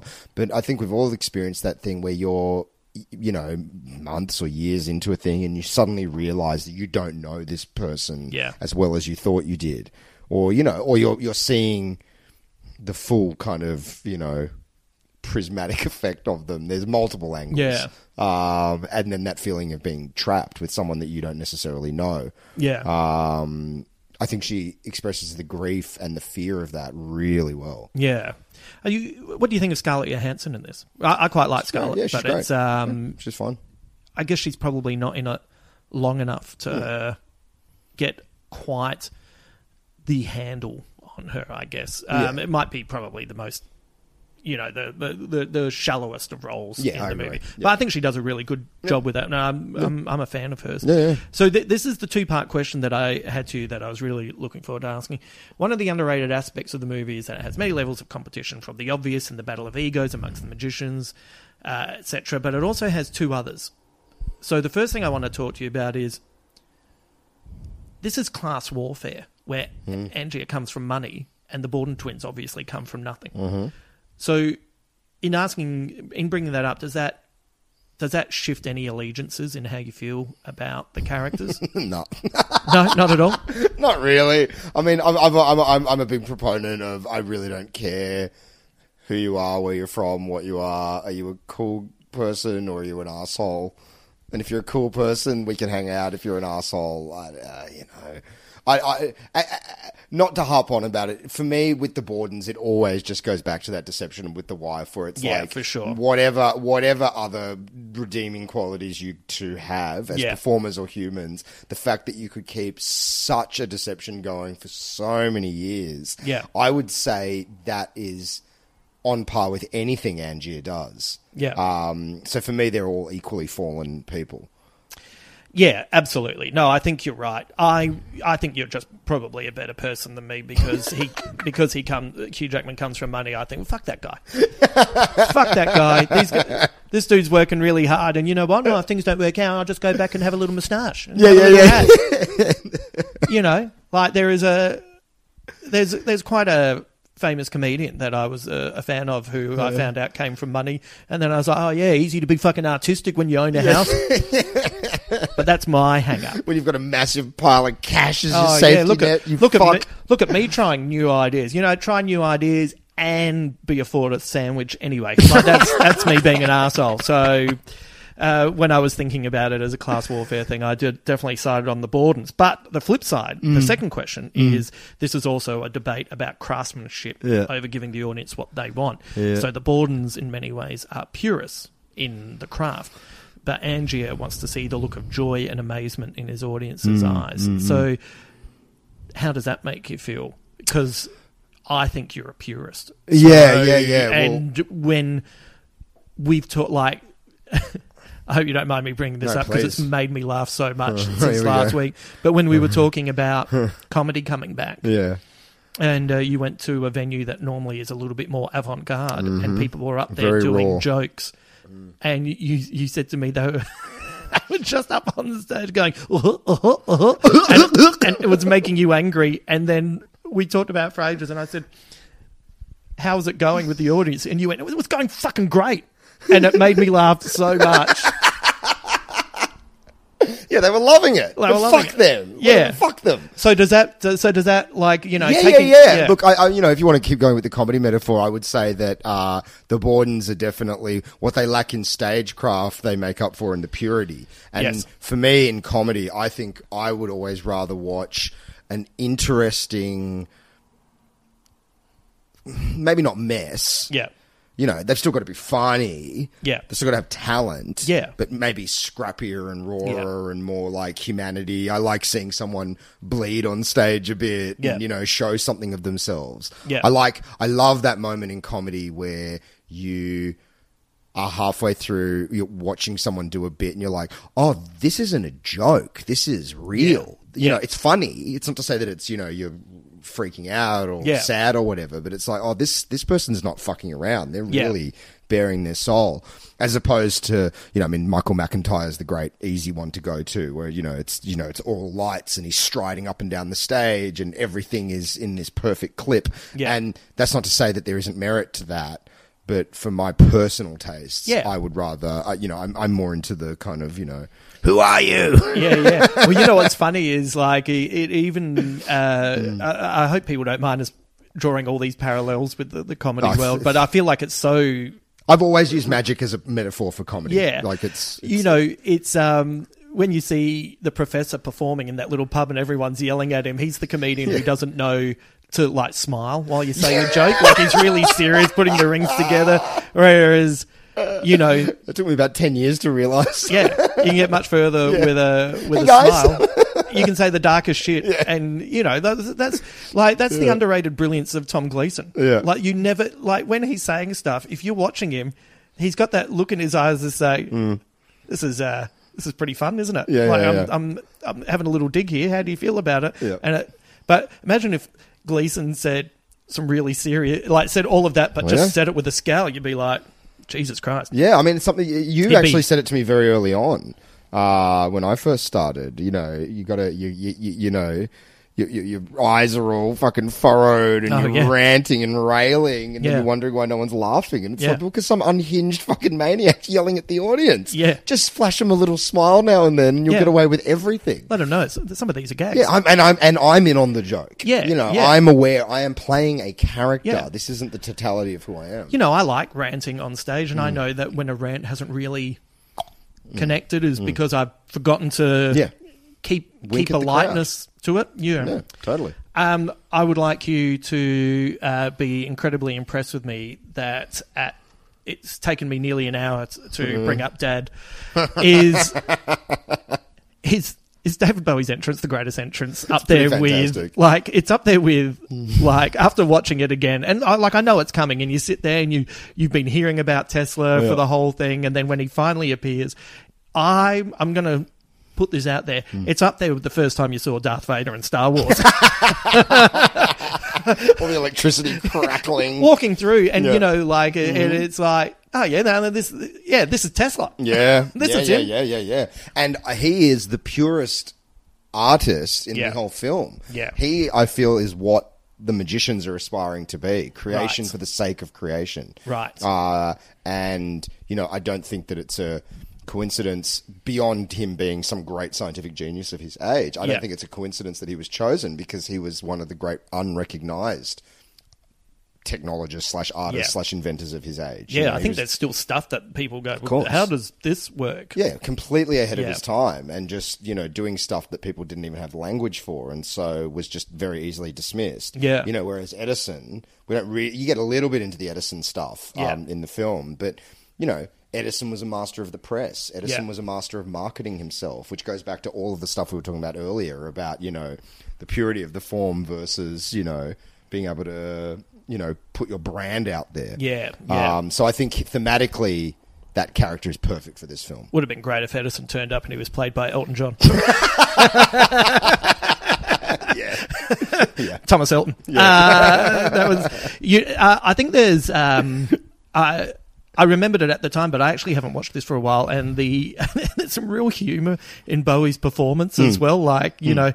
There's times when he just holds a look for a little bit longer, and you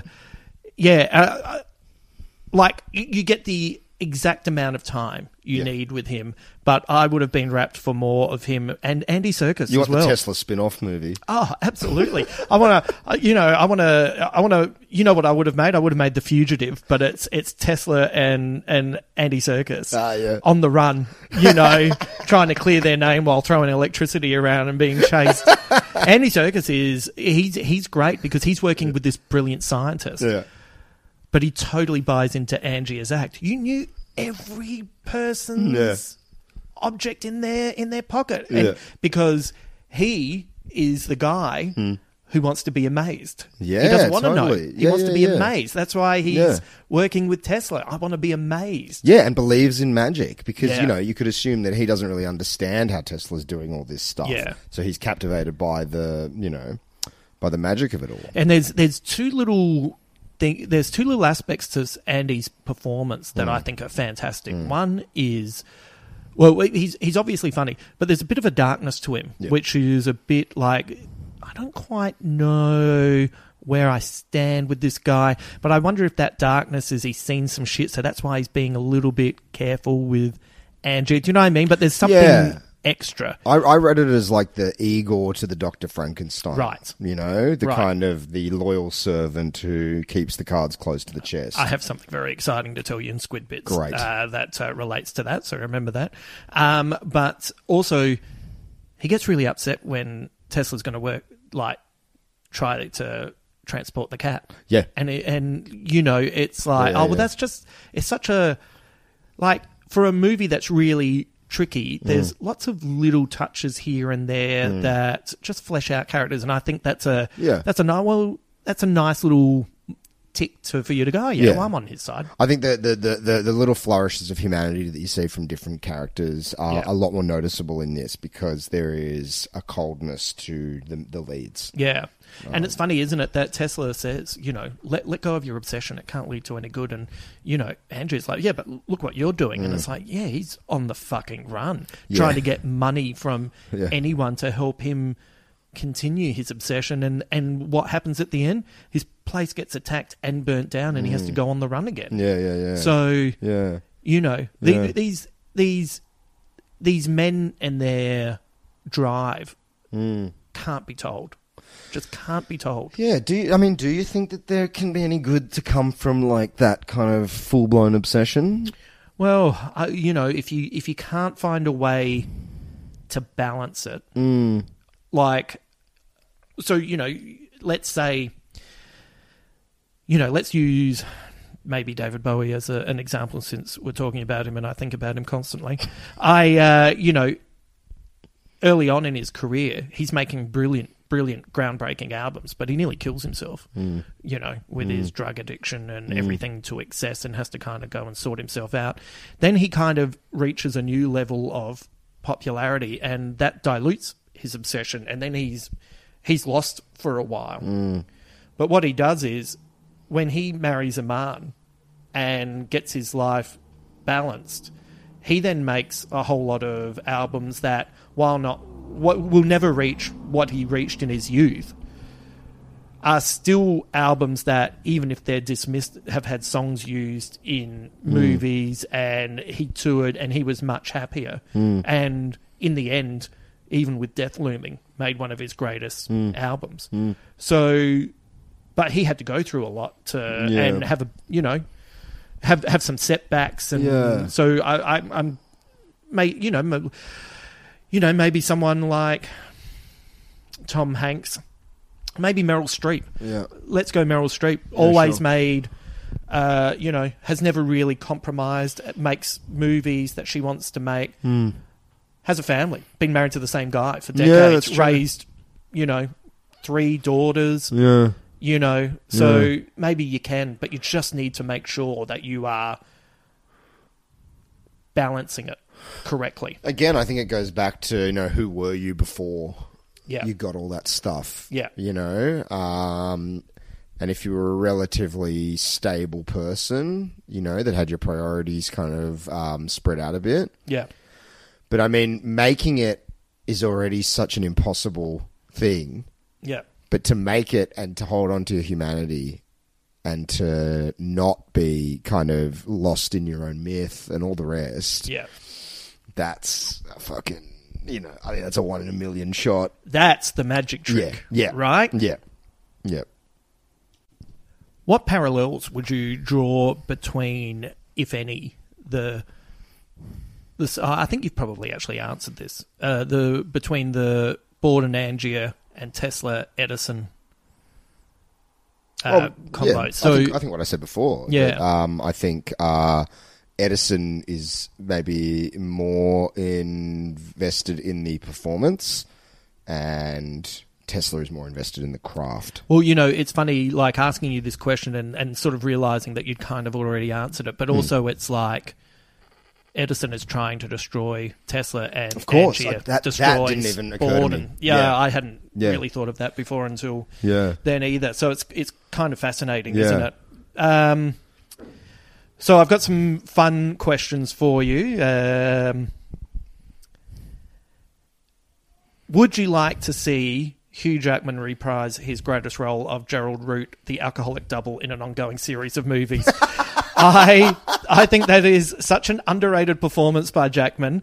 Like, the false teeth are fucking fantastic. I think he's really funny. Yeah. He's obviously having a fucking ball. Yeah. And what I would love is to have a series. This is how I would do. Like, I got so excited to share this with you.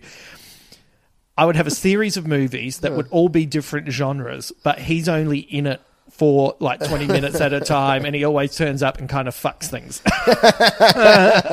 The look on his face when he's going up the escalator as he gives the little wave is fantastic. Yeah. Wonderful. He's so... Jackman... There's a couple of times when Jackman gets angry that I don't quite buy. But that is a minor quibble. But when he plays Root and he's still flamboyant, but he's a little bit more flamboyant, and he's not too stumbly. I love it when he wrestles himself and he gets he's such an asshole, but he's great. Like, you know, when he gets the beer bought for him, what do I owe the pleasure of this? Yeah. There's a campness to the performance that's fantastic. You know, the guy who books the rooms hates comedians, and obviously, he's a bloody actor. You know, there's a lot of funny meta commentary going on about different types of performances. Yeah. Here's a question. So, because I've been doing lots of online stuff, and there's just some stuff that comes up that I've never really thought, but I'm just going to throw. And they're just funny questions to me. Sure. Was Borden a clone, or were there always two brothers? Because he did have the Tesla notes in his diary, and that's what sends him on the way. And or I don't think that. I think what happens is they're both at that, display that goes wrong. Yeah. Borden clocks how obsessed Angia is, deliberately writes it in, sends him on a wild goose chase. Sure. Never realising that Tesla actually was brilliant and could build something like that. Yeah. I think there's a couple of points to suggest that he's not a clone. One would be that it's a surprise to Tesla and his assistant when the hats and the cats reappear outside of the place. Yes, good so point. Clearly they've never done this before. Yes. Also, the personalities are so different between Freddie and Alfie. Yeah. I would assume if you're a clone, your personality stays the same. Yes. And also, they have a connection that is obviously decades in the making. Yeah. They've obviously made this plan a long time ago. Yeah. It's a really good point about the hats and the cats. By the way, that's opening beautiful. Brilliant shot. Yeah. We see that in a way echoed in Dunkirk with the helmets on the beach. Yeah, of course. Watching the Nolan movies in closer proximity, it's like, there's, you pick up on these little parallels, etc. And once again, the Misty trilogy, you know, there's so much mist in this. It's like, by the time he gets to the Dark Knight, he's like, no more mist. Just blue lights. Yep. Who do you think Angia initially killed the first time he did the trick? Did he kill himself, or did he kill the clone? Or did the clone? This is a thing. I think he kills himself. Yeah, because there's a moment where he says, "No, wait, I'm." Yeah, because he kills the clone. He shoots the first clone. A question that I have for you that is related to this: when he falls in that water box, he almost seems surprised. Right. Or is he just struggling against the fact that he's drowning and he's like, oh, fuck, what have I done? But did you read it as that? When he plunges in that water, he's like scratching at the glass as though he didn't know that this was going to happen. And it's like, but you had to have known it was going to happen because you're the one doing did it to yourself the night before and before that. So is the metaphor... I'm willing to do this because I think I'm the one who is the person who takes the bow, and I don't care about the clone. Yeah. But if the clone goes up there and that's him that drops in, he's like, oh no.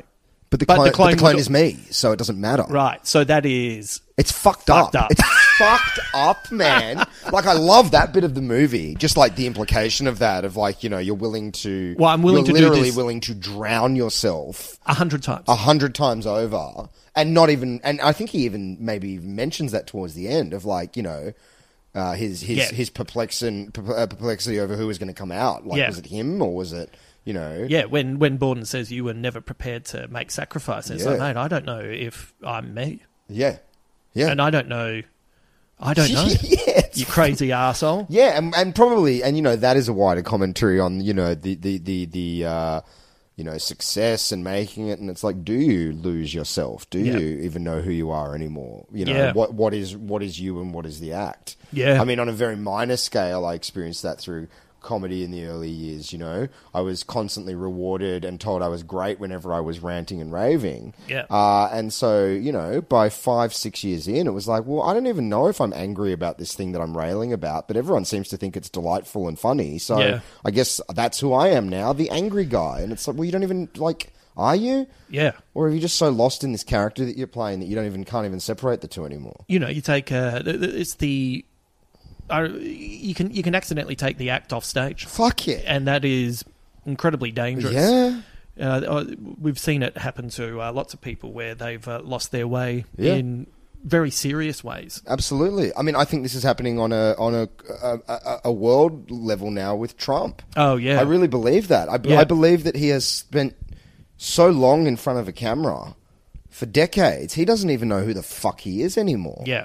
Who's, because, I mean, you see interviews with people that have known him for decades, and they talk about pre-presidency, that he would always off stage kind of acknowledge, I'm playing Trump for the cameras. Yeah. Whereas now he's on camera 24/7. So it's like, well, are you even playing a character anymore? Is this the scourge of social media? Yeah. Which means we have billions of people who are putting on an act who, when they aren't online... don't know who the fuck they are in the lounge rooms. Well, this is the thing, do you remember the Logan Paul controversy from a few years ago? Yeah, I do actually. When he, for anyone that doesn't know Logan Paul, that isn't 16 years old, he's a YouTuber, just awful. By the way, I'm wrapped if someone's 16 into this podcast. Welcome. Thank you for listening. Any 16-year-old listening to this podcast probably avoids Logan Paul by the plague. Yeah. I think he had his day. But anyway, he's a dude, bro, that films himself doing everything, and he went to a forest in Japan that's called the Suicide Forest, and they stumbled across a dead body hanging from a tree. And you watch the video. And he filmed it. And he filmed it. Uploaded it. So he had plenty of time to consider what he was doing.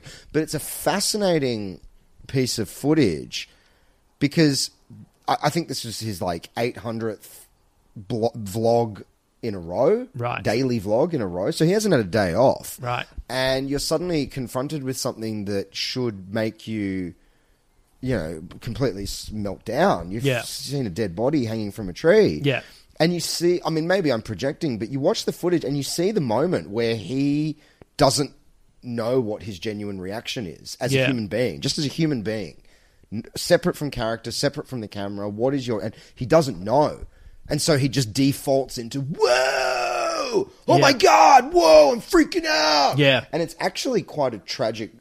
I mean, beyond the fact that there's a dead body hanging from a tree, that in itself obviously is very tragic. But to see a young man who clearly can't have an authentic human reaction to something that's very disturbing because he's on. Yeah. He's just on camera. Well, it's a very understandable situation to be to not know what to do when you come across something like that. Mm-hmm. And if he didn't have the camera on, or just turn the camera off, turn it off, or have that moment and turn the camera off and think,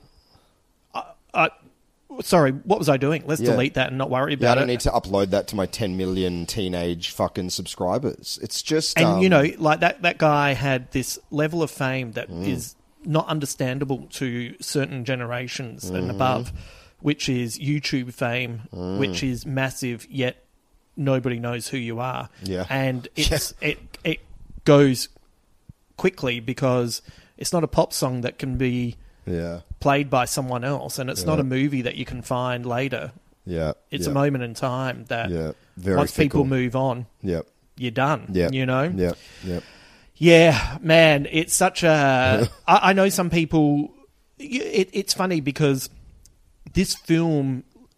I've read some criticisms where people don't like that it has a science fiction bent towards the end and find the clones to be a cop-out. But... all the way through, the film's it's a period piece.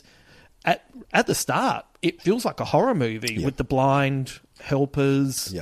And, for a long time, the first time I saw this, and I'd forgotten this feeling until this recent rewatch, I wondered if there was something supernatural going on. And it was because of the red ball.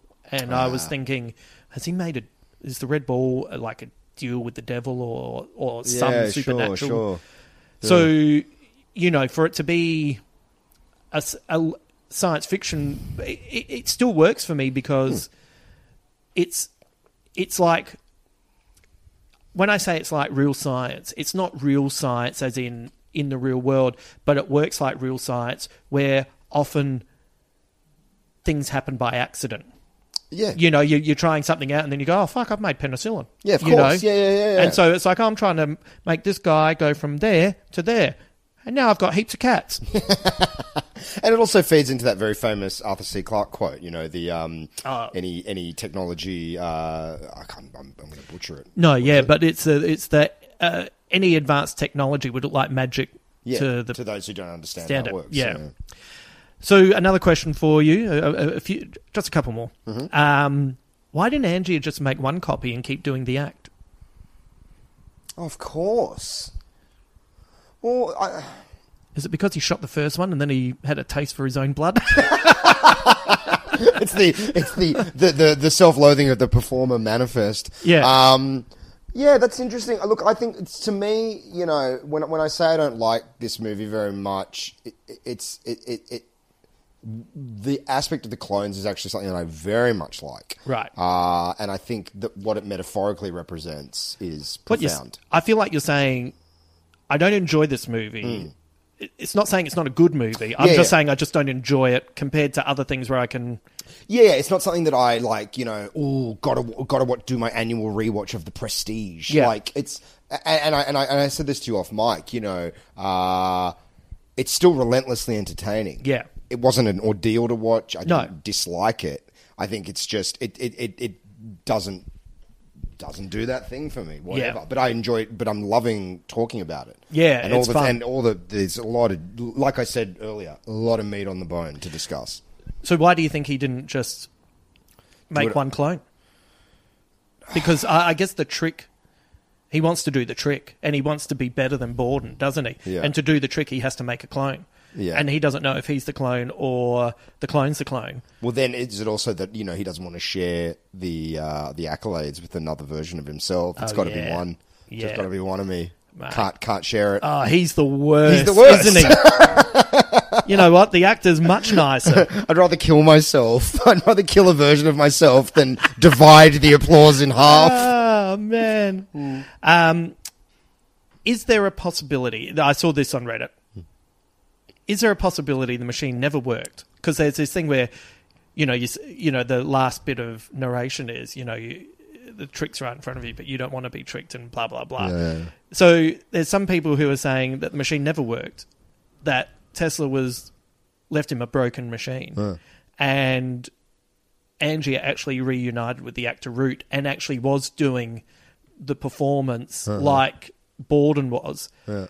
But that's actually Root being dropped. And the reason that people think that's why he's in shock, because that's actually the first time. Yeah, right. But the reason... So in the past, he's just been dropping into water. Mm-hmm. But this time when it locks, people think that the reason it's the actor because he can kick against the wall and he has a limp and he shouldn't be able to kick.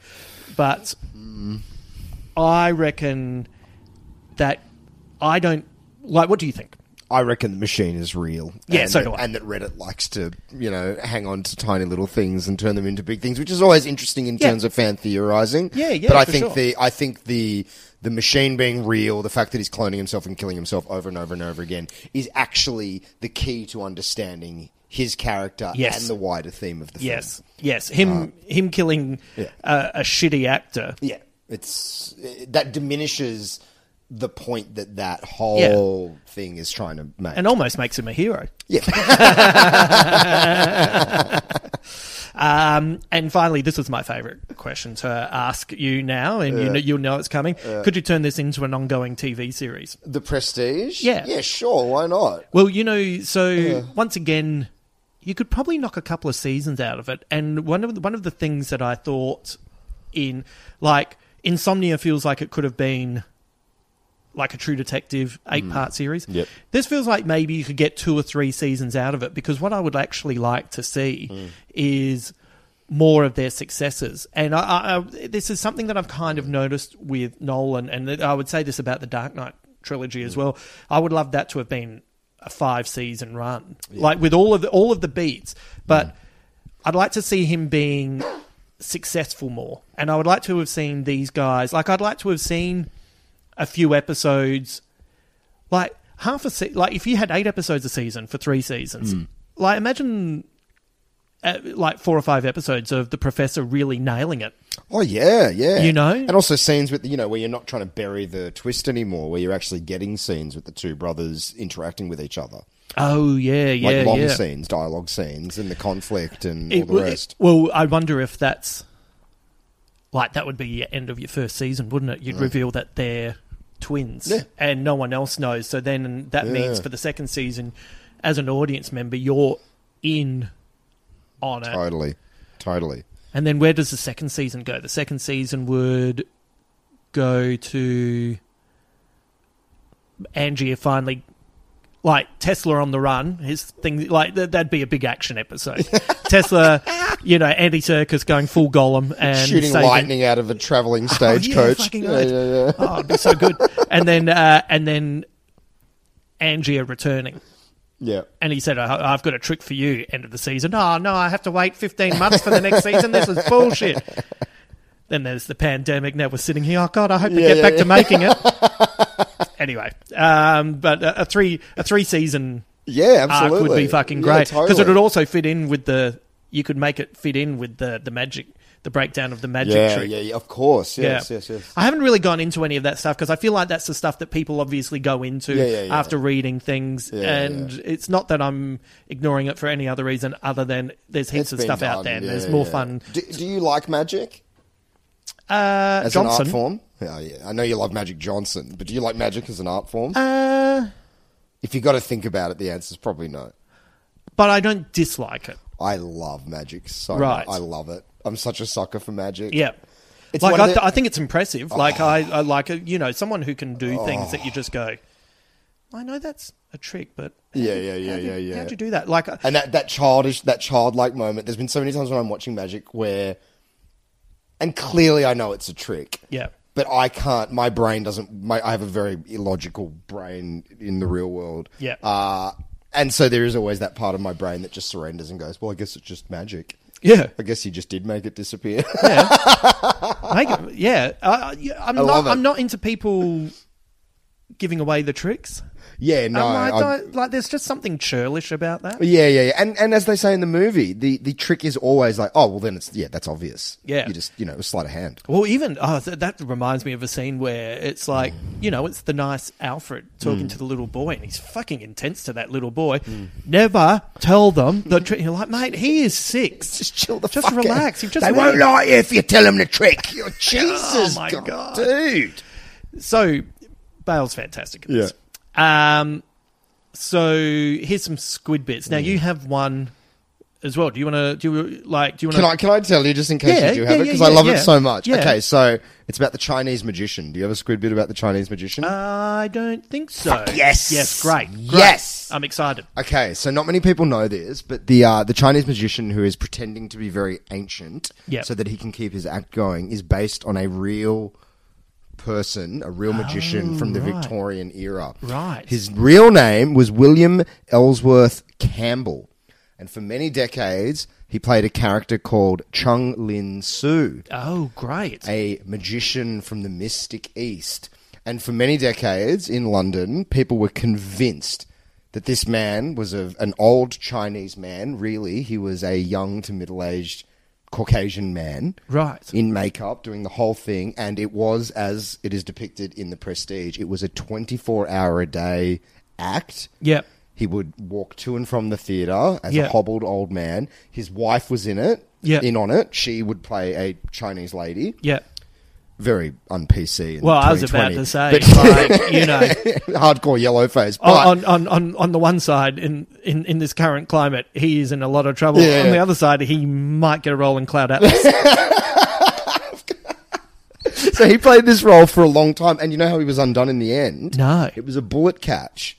And someone did the very thing that they talk about in The Prestige, where they stuck a penny or a button in the thing. He was shot for real, and in his English voice on stage went, "He shot me!" And suddenly the whole act fell apart, and everyone was like, "Oh my God, this guy was playing an old Chinese man the whole time." So that character is in many ways a blueprint for both Hugh Jackman and Christian Bale. Yeah. But he was a real guy. Like I said, Chung Lin Soo. Could you imagine? All of that's fantastic. Yeah. Thank you for bringing that. That is so good. Can you imagine being in the audience, the poor guy gets shot, and then suddenly you're like, my God, I can't believe he was shot. I know, and he was in so much pain. He just sounded like us.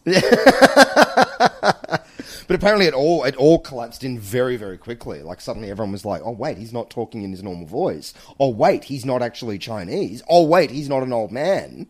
And the whole thing, came out. Yeah, and he died on stage.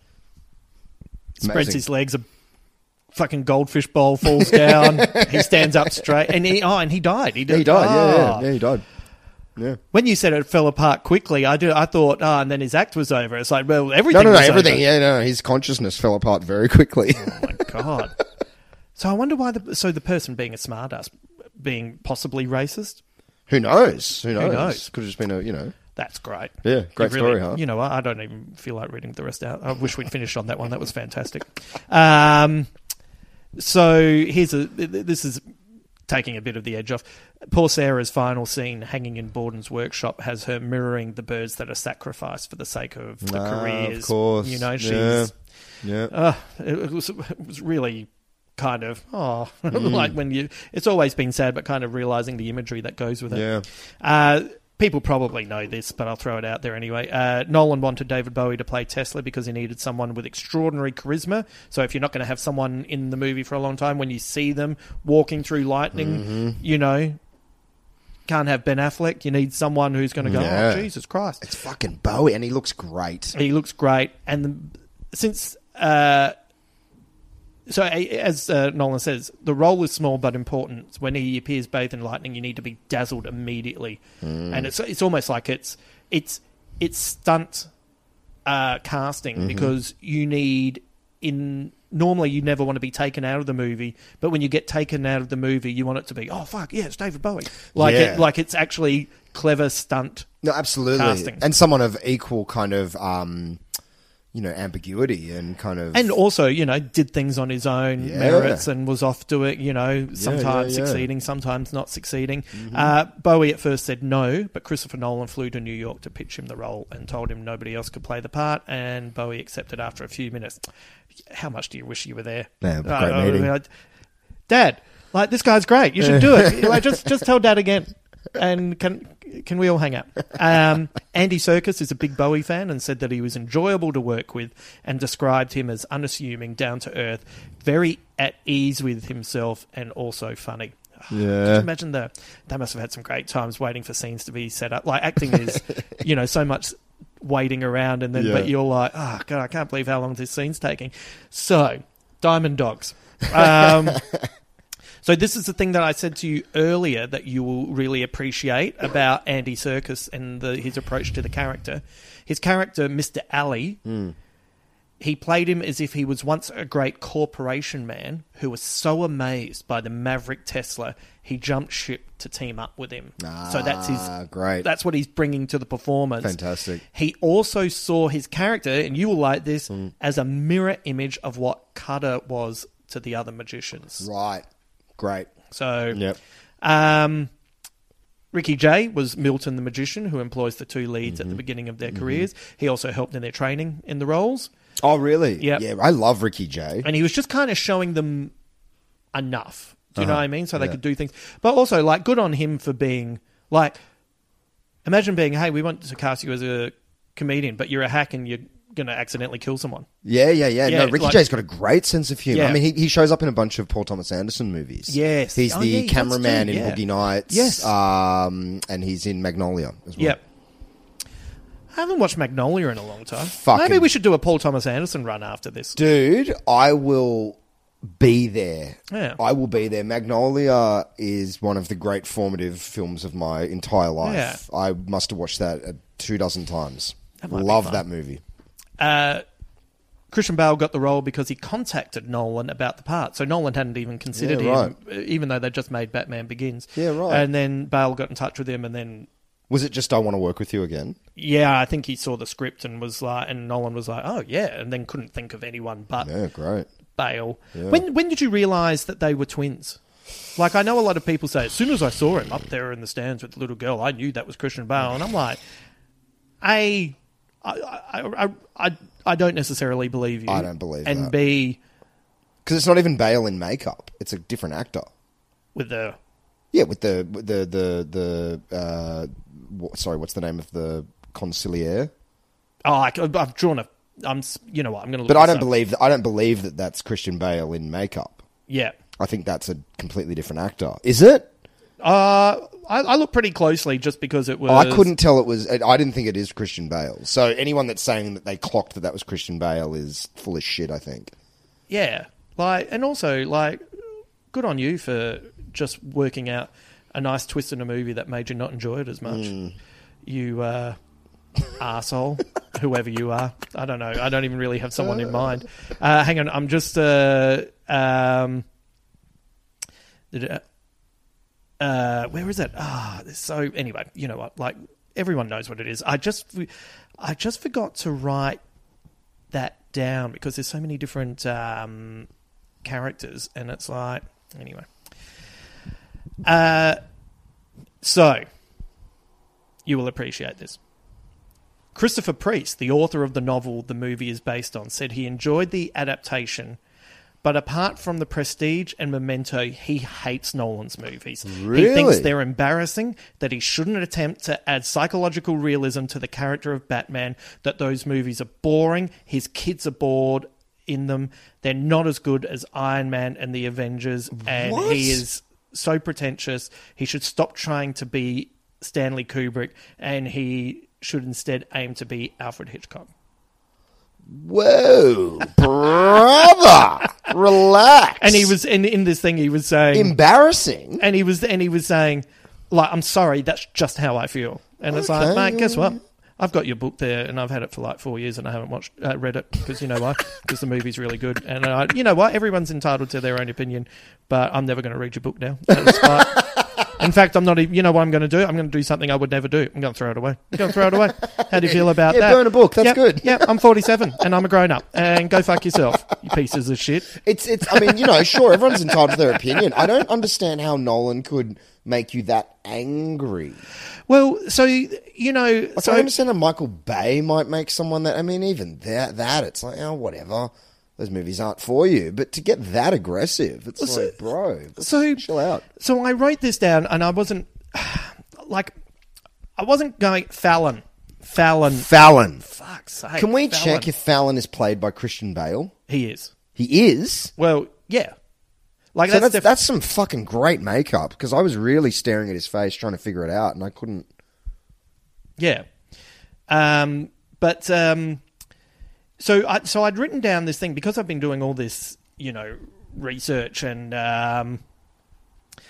you know, you just come across some stuff that is, you know, stuff that you avoid normally because you're trying to find bits and pieces to talk about on the podcast. But I find it amazing that, like, if you're not a big Nolan fan, of course, like, that's like, of course, like, all jokes aside, of course you're allowed to be incorrect in your taste. Sorry, I can't help myself. But anyway, all jokes aside, of course you're allowed to not like him. But the thing is that there is this real aggressive nastiness, and I don't know if this pertains to other directors like this, where people really go him. Like, they really go in. Like, he's a fucking arsehole. Yeah. Like, and it's like, I think... So I'm confused as to why he engenders this response. Now, is it because there are some Nolan fans, of which people might accuse me of, like, that take it too far? Like, I would like to think that I'm pretty funny with it. Like, I know where my fandom goes. Do you know what I mean? Like, I don't care if people don't like it. Like I was rapt that people didn't like The Dark Knight Rises and Interstellar as much because that meant I was kind of like getting him back to me. I was really annoyed by The Dark Knight and Inception because now I'm stuck with people that I don't respect telling me their opinions. Oh no, I've let myself go again. But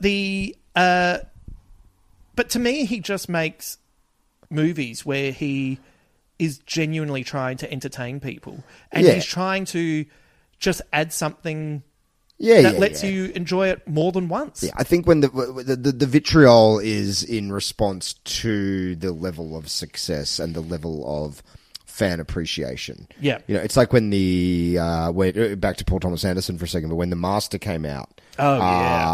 You know, I read some vicious reviews of that movie, and it seemed to be that the reviews were responding more to the lionization of Paul Thomas Anderson than the movie that was being reviewed.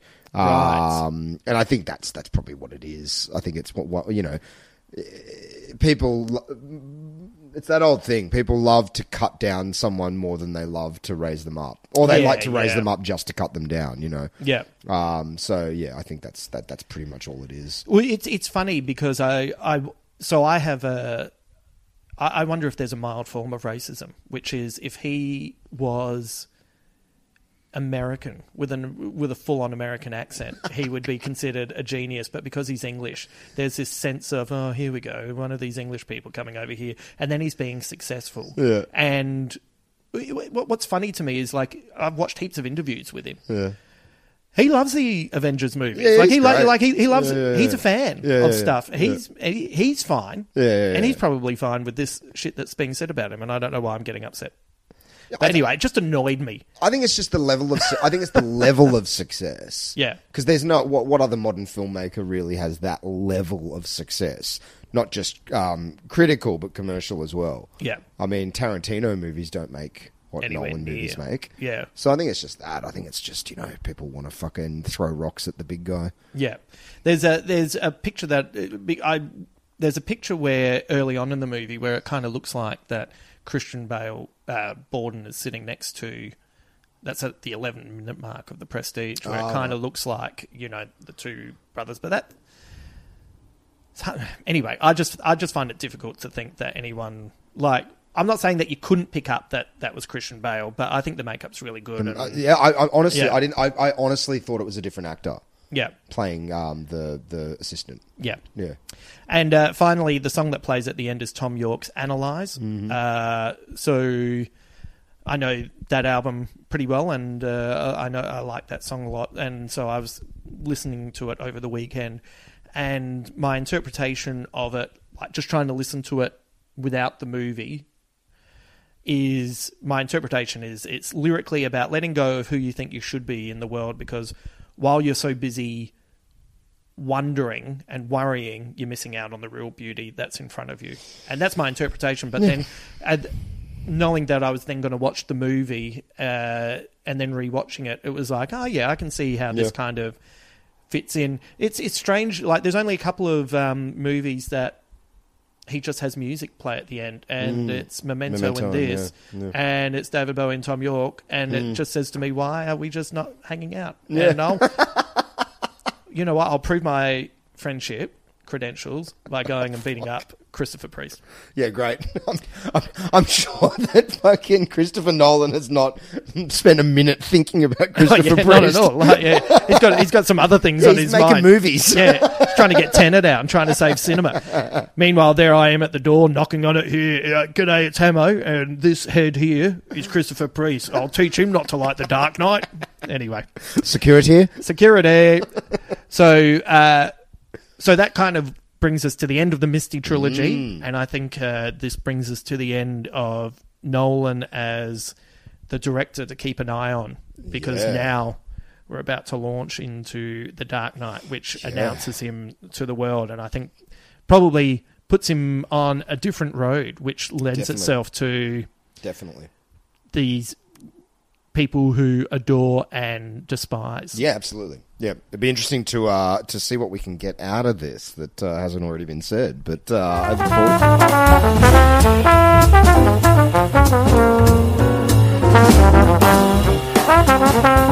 forward. Thank you to Rebecca Melrose and Ben Elwood for being my guests today. A reminder to head over to our Facebook page and share your thoughts on The Prestige and what you'd like to experience in our Trophy Night Impro segment. We should have the link to the Big Squid live show up on the Facebook page or my Twitter handle soon, so please keep an eye out for that.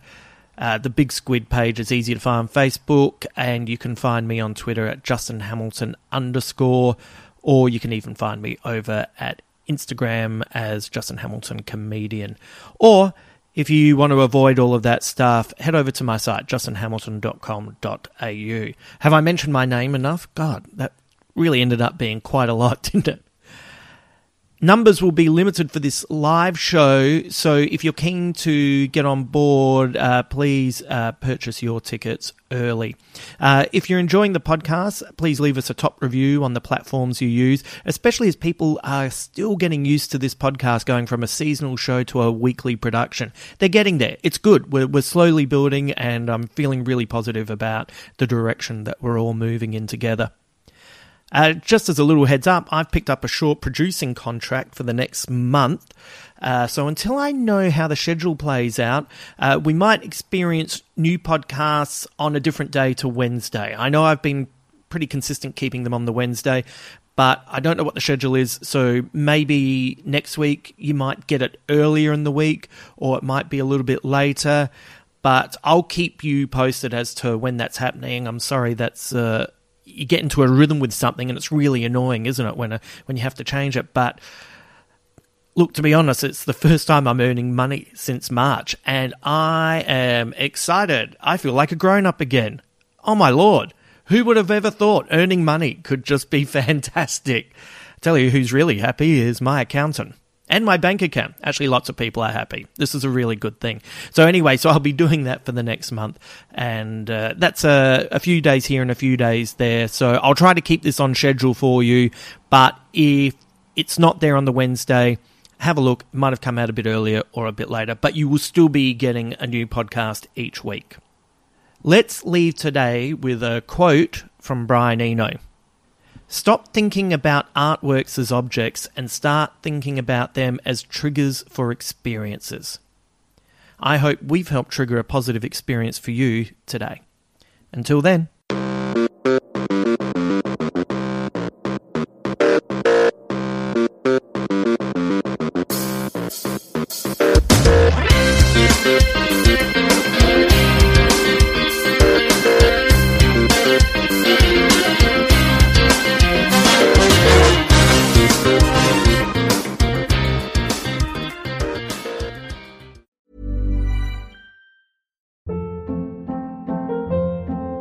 Hold up. What was that? Boring. No flavor. That was as bad as those leftovers you ate all week. Keke Palmer here. And it's time to say hello to something fresh and guilt-free. Hello Fresh. Jazz up dinner with pecan-crusted chicken or garlic butter shrimp scampi. Now that's music to my mouth. Hello Fresh. Let's get this dinner party started. Discover all the delicious possibilities at HelloFresh.com. Planning for your next trip? Elevate your travel style with Quince. Quince has all the jet-setting essentials you'll want for your next getaway, like European linen, premium luggage options, buttery soft Italian leather bags, and so much more. And is all priced at 50 to 80% less than similar brands. Plus, Quince only works with factories that use safe and ethical manufacturing practices. Pack your bags with high-quality essentials you'll be wearing for vacations to come with Quince. Go to quince.com/pack for free shipping and 365-day returns.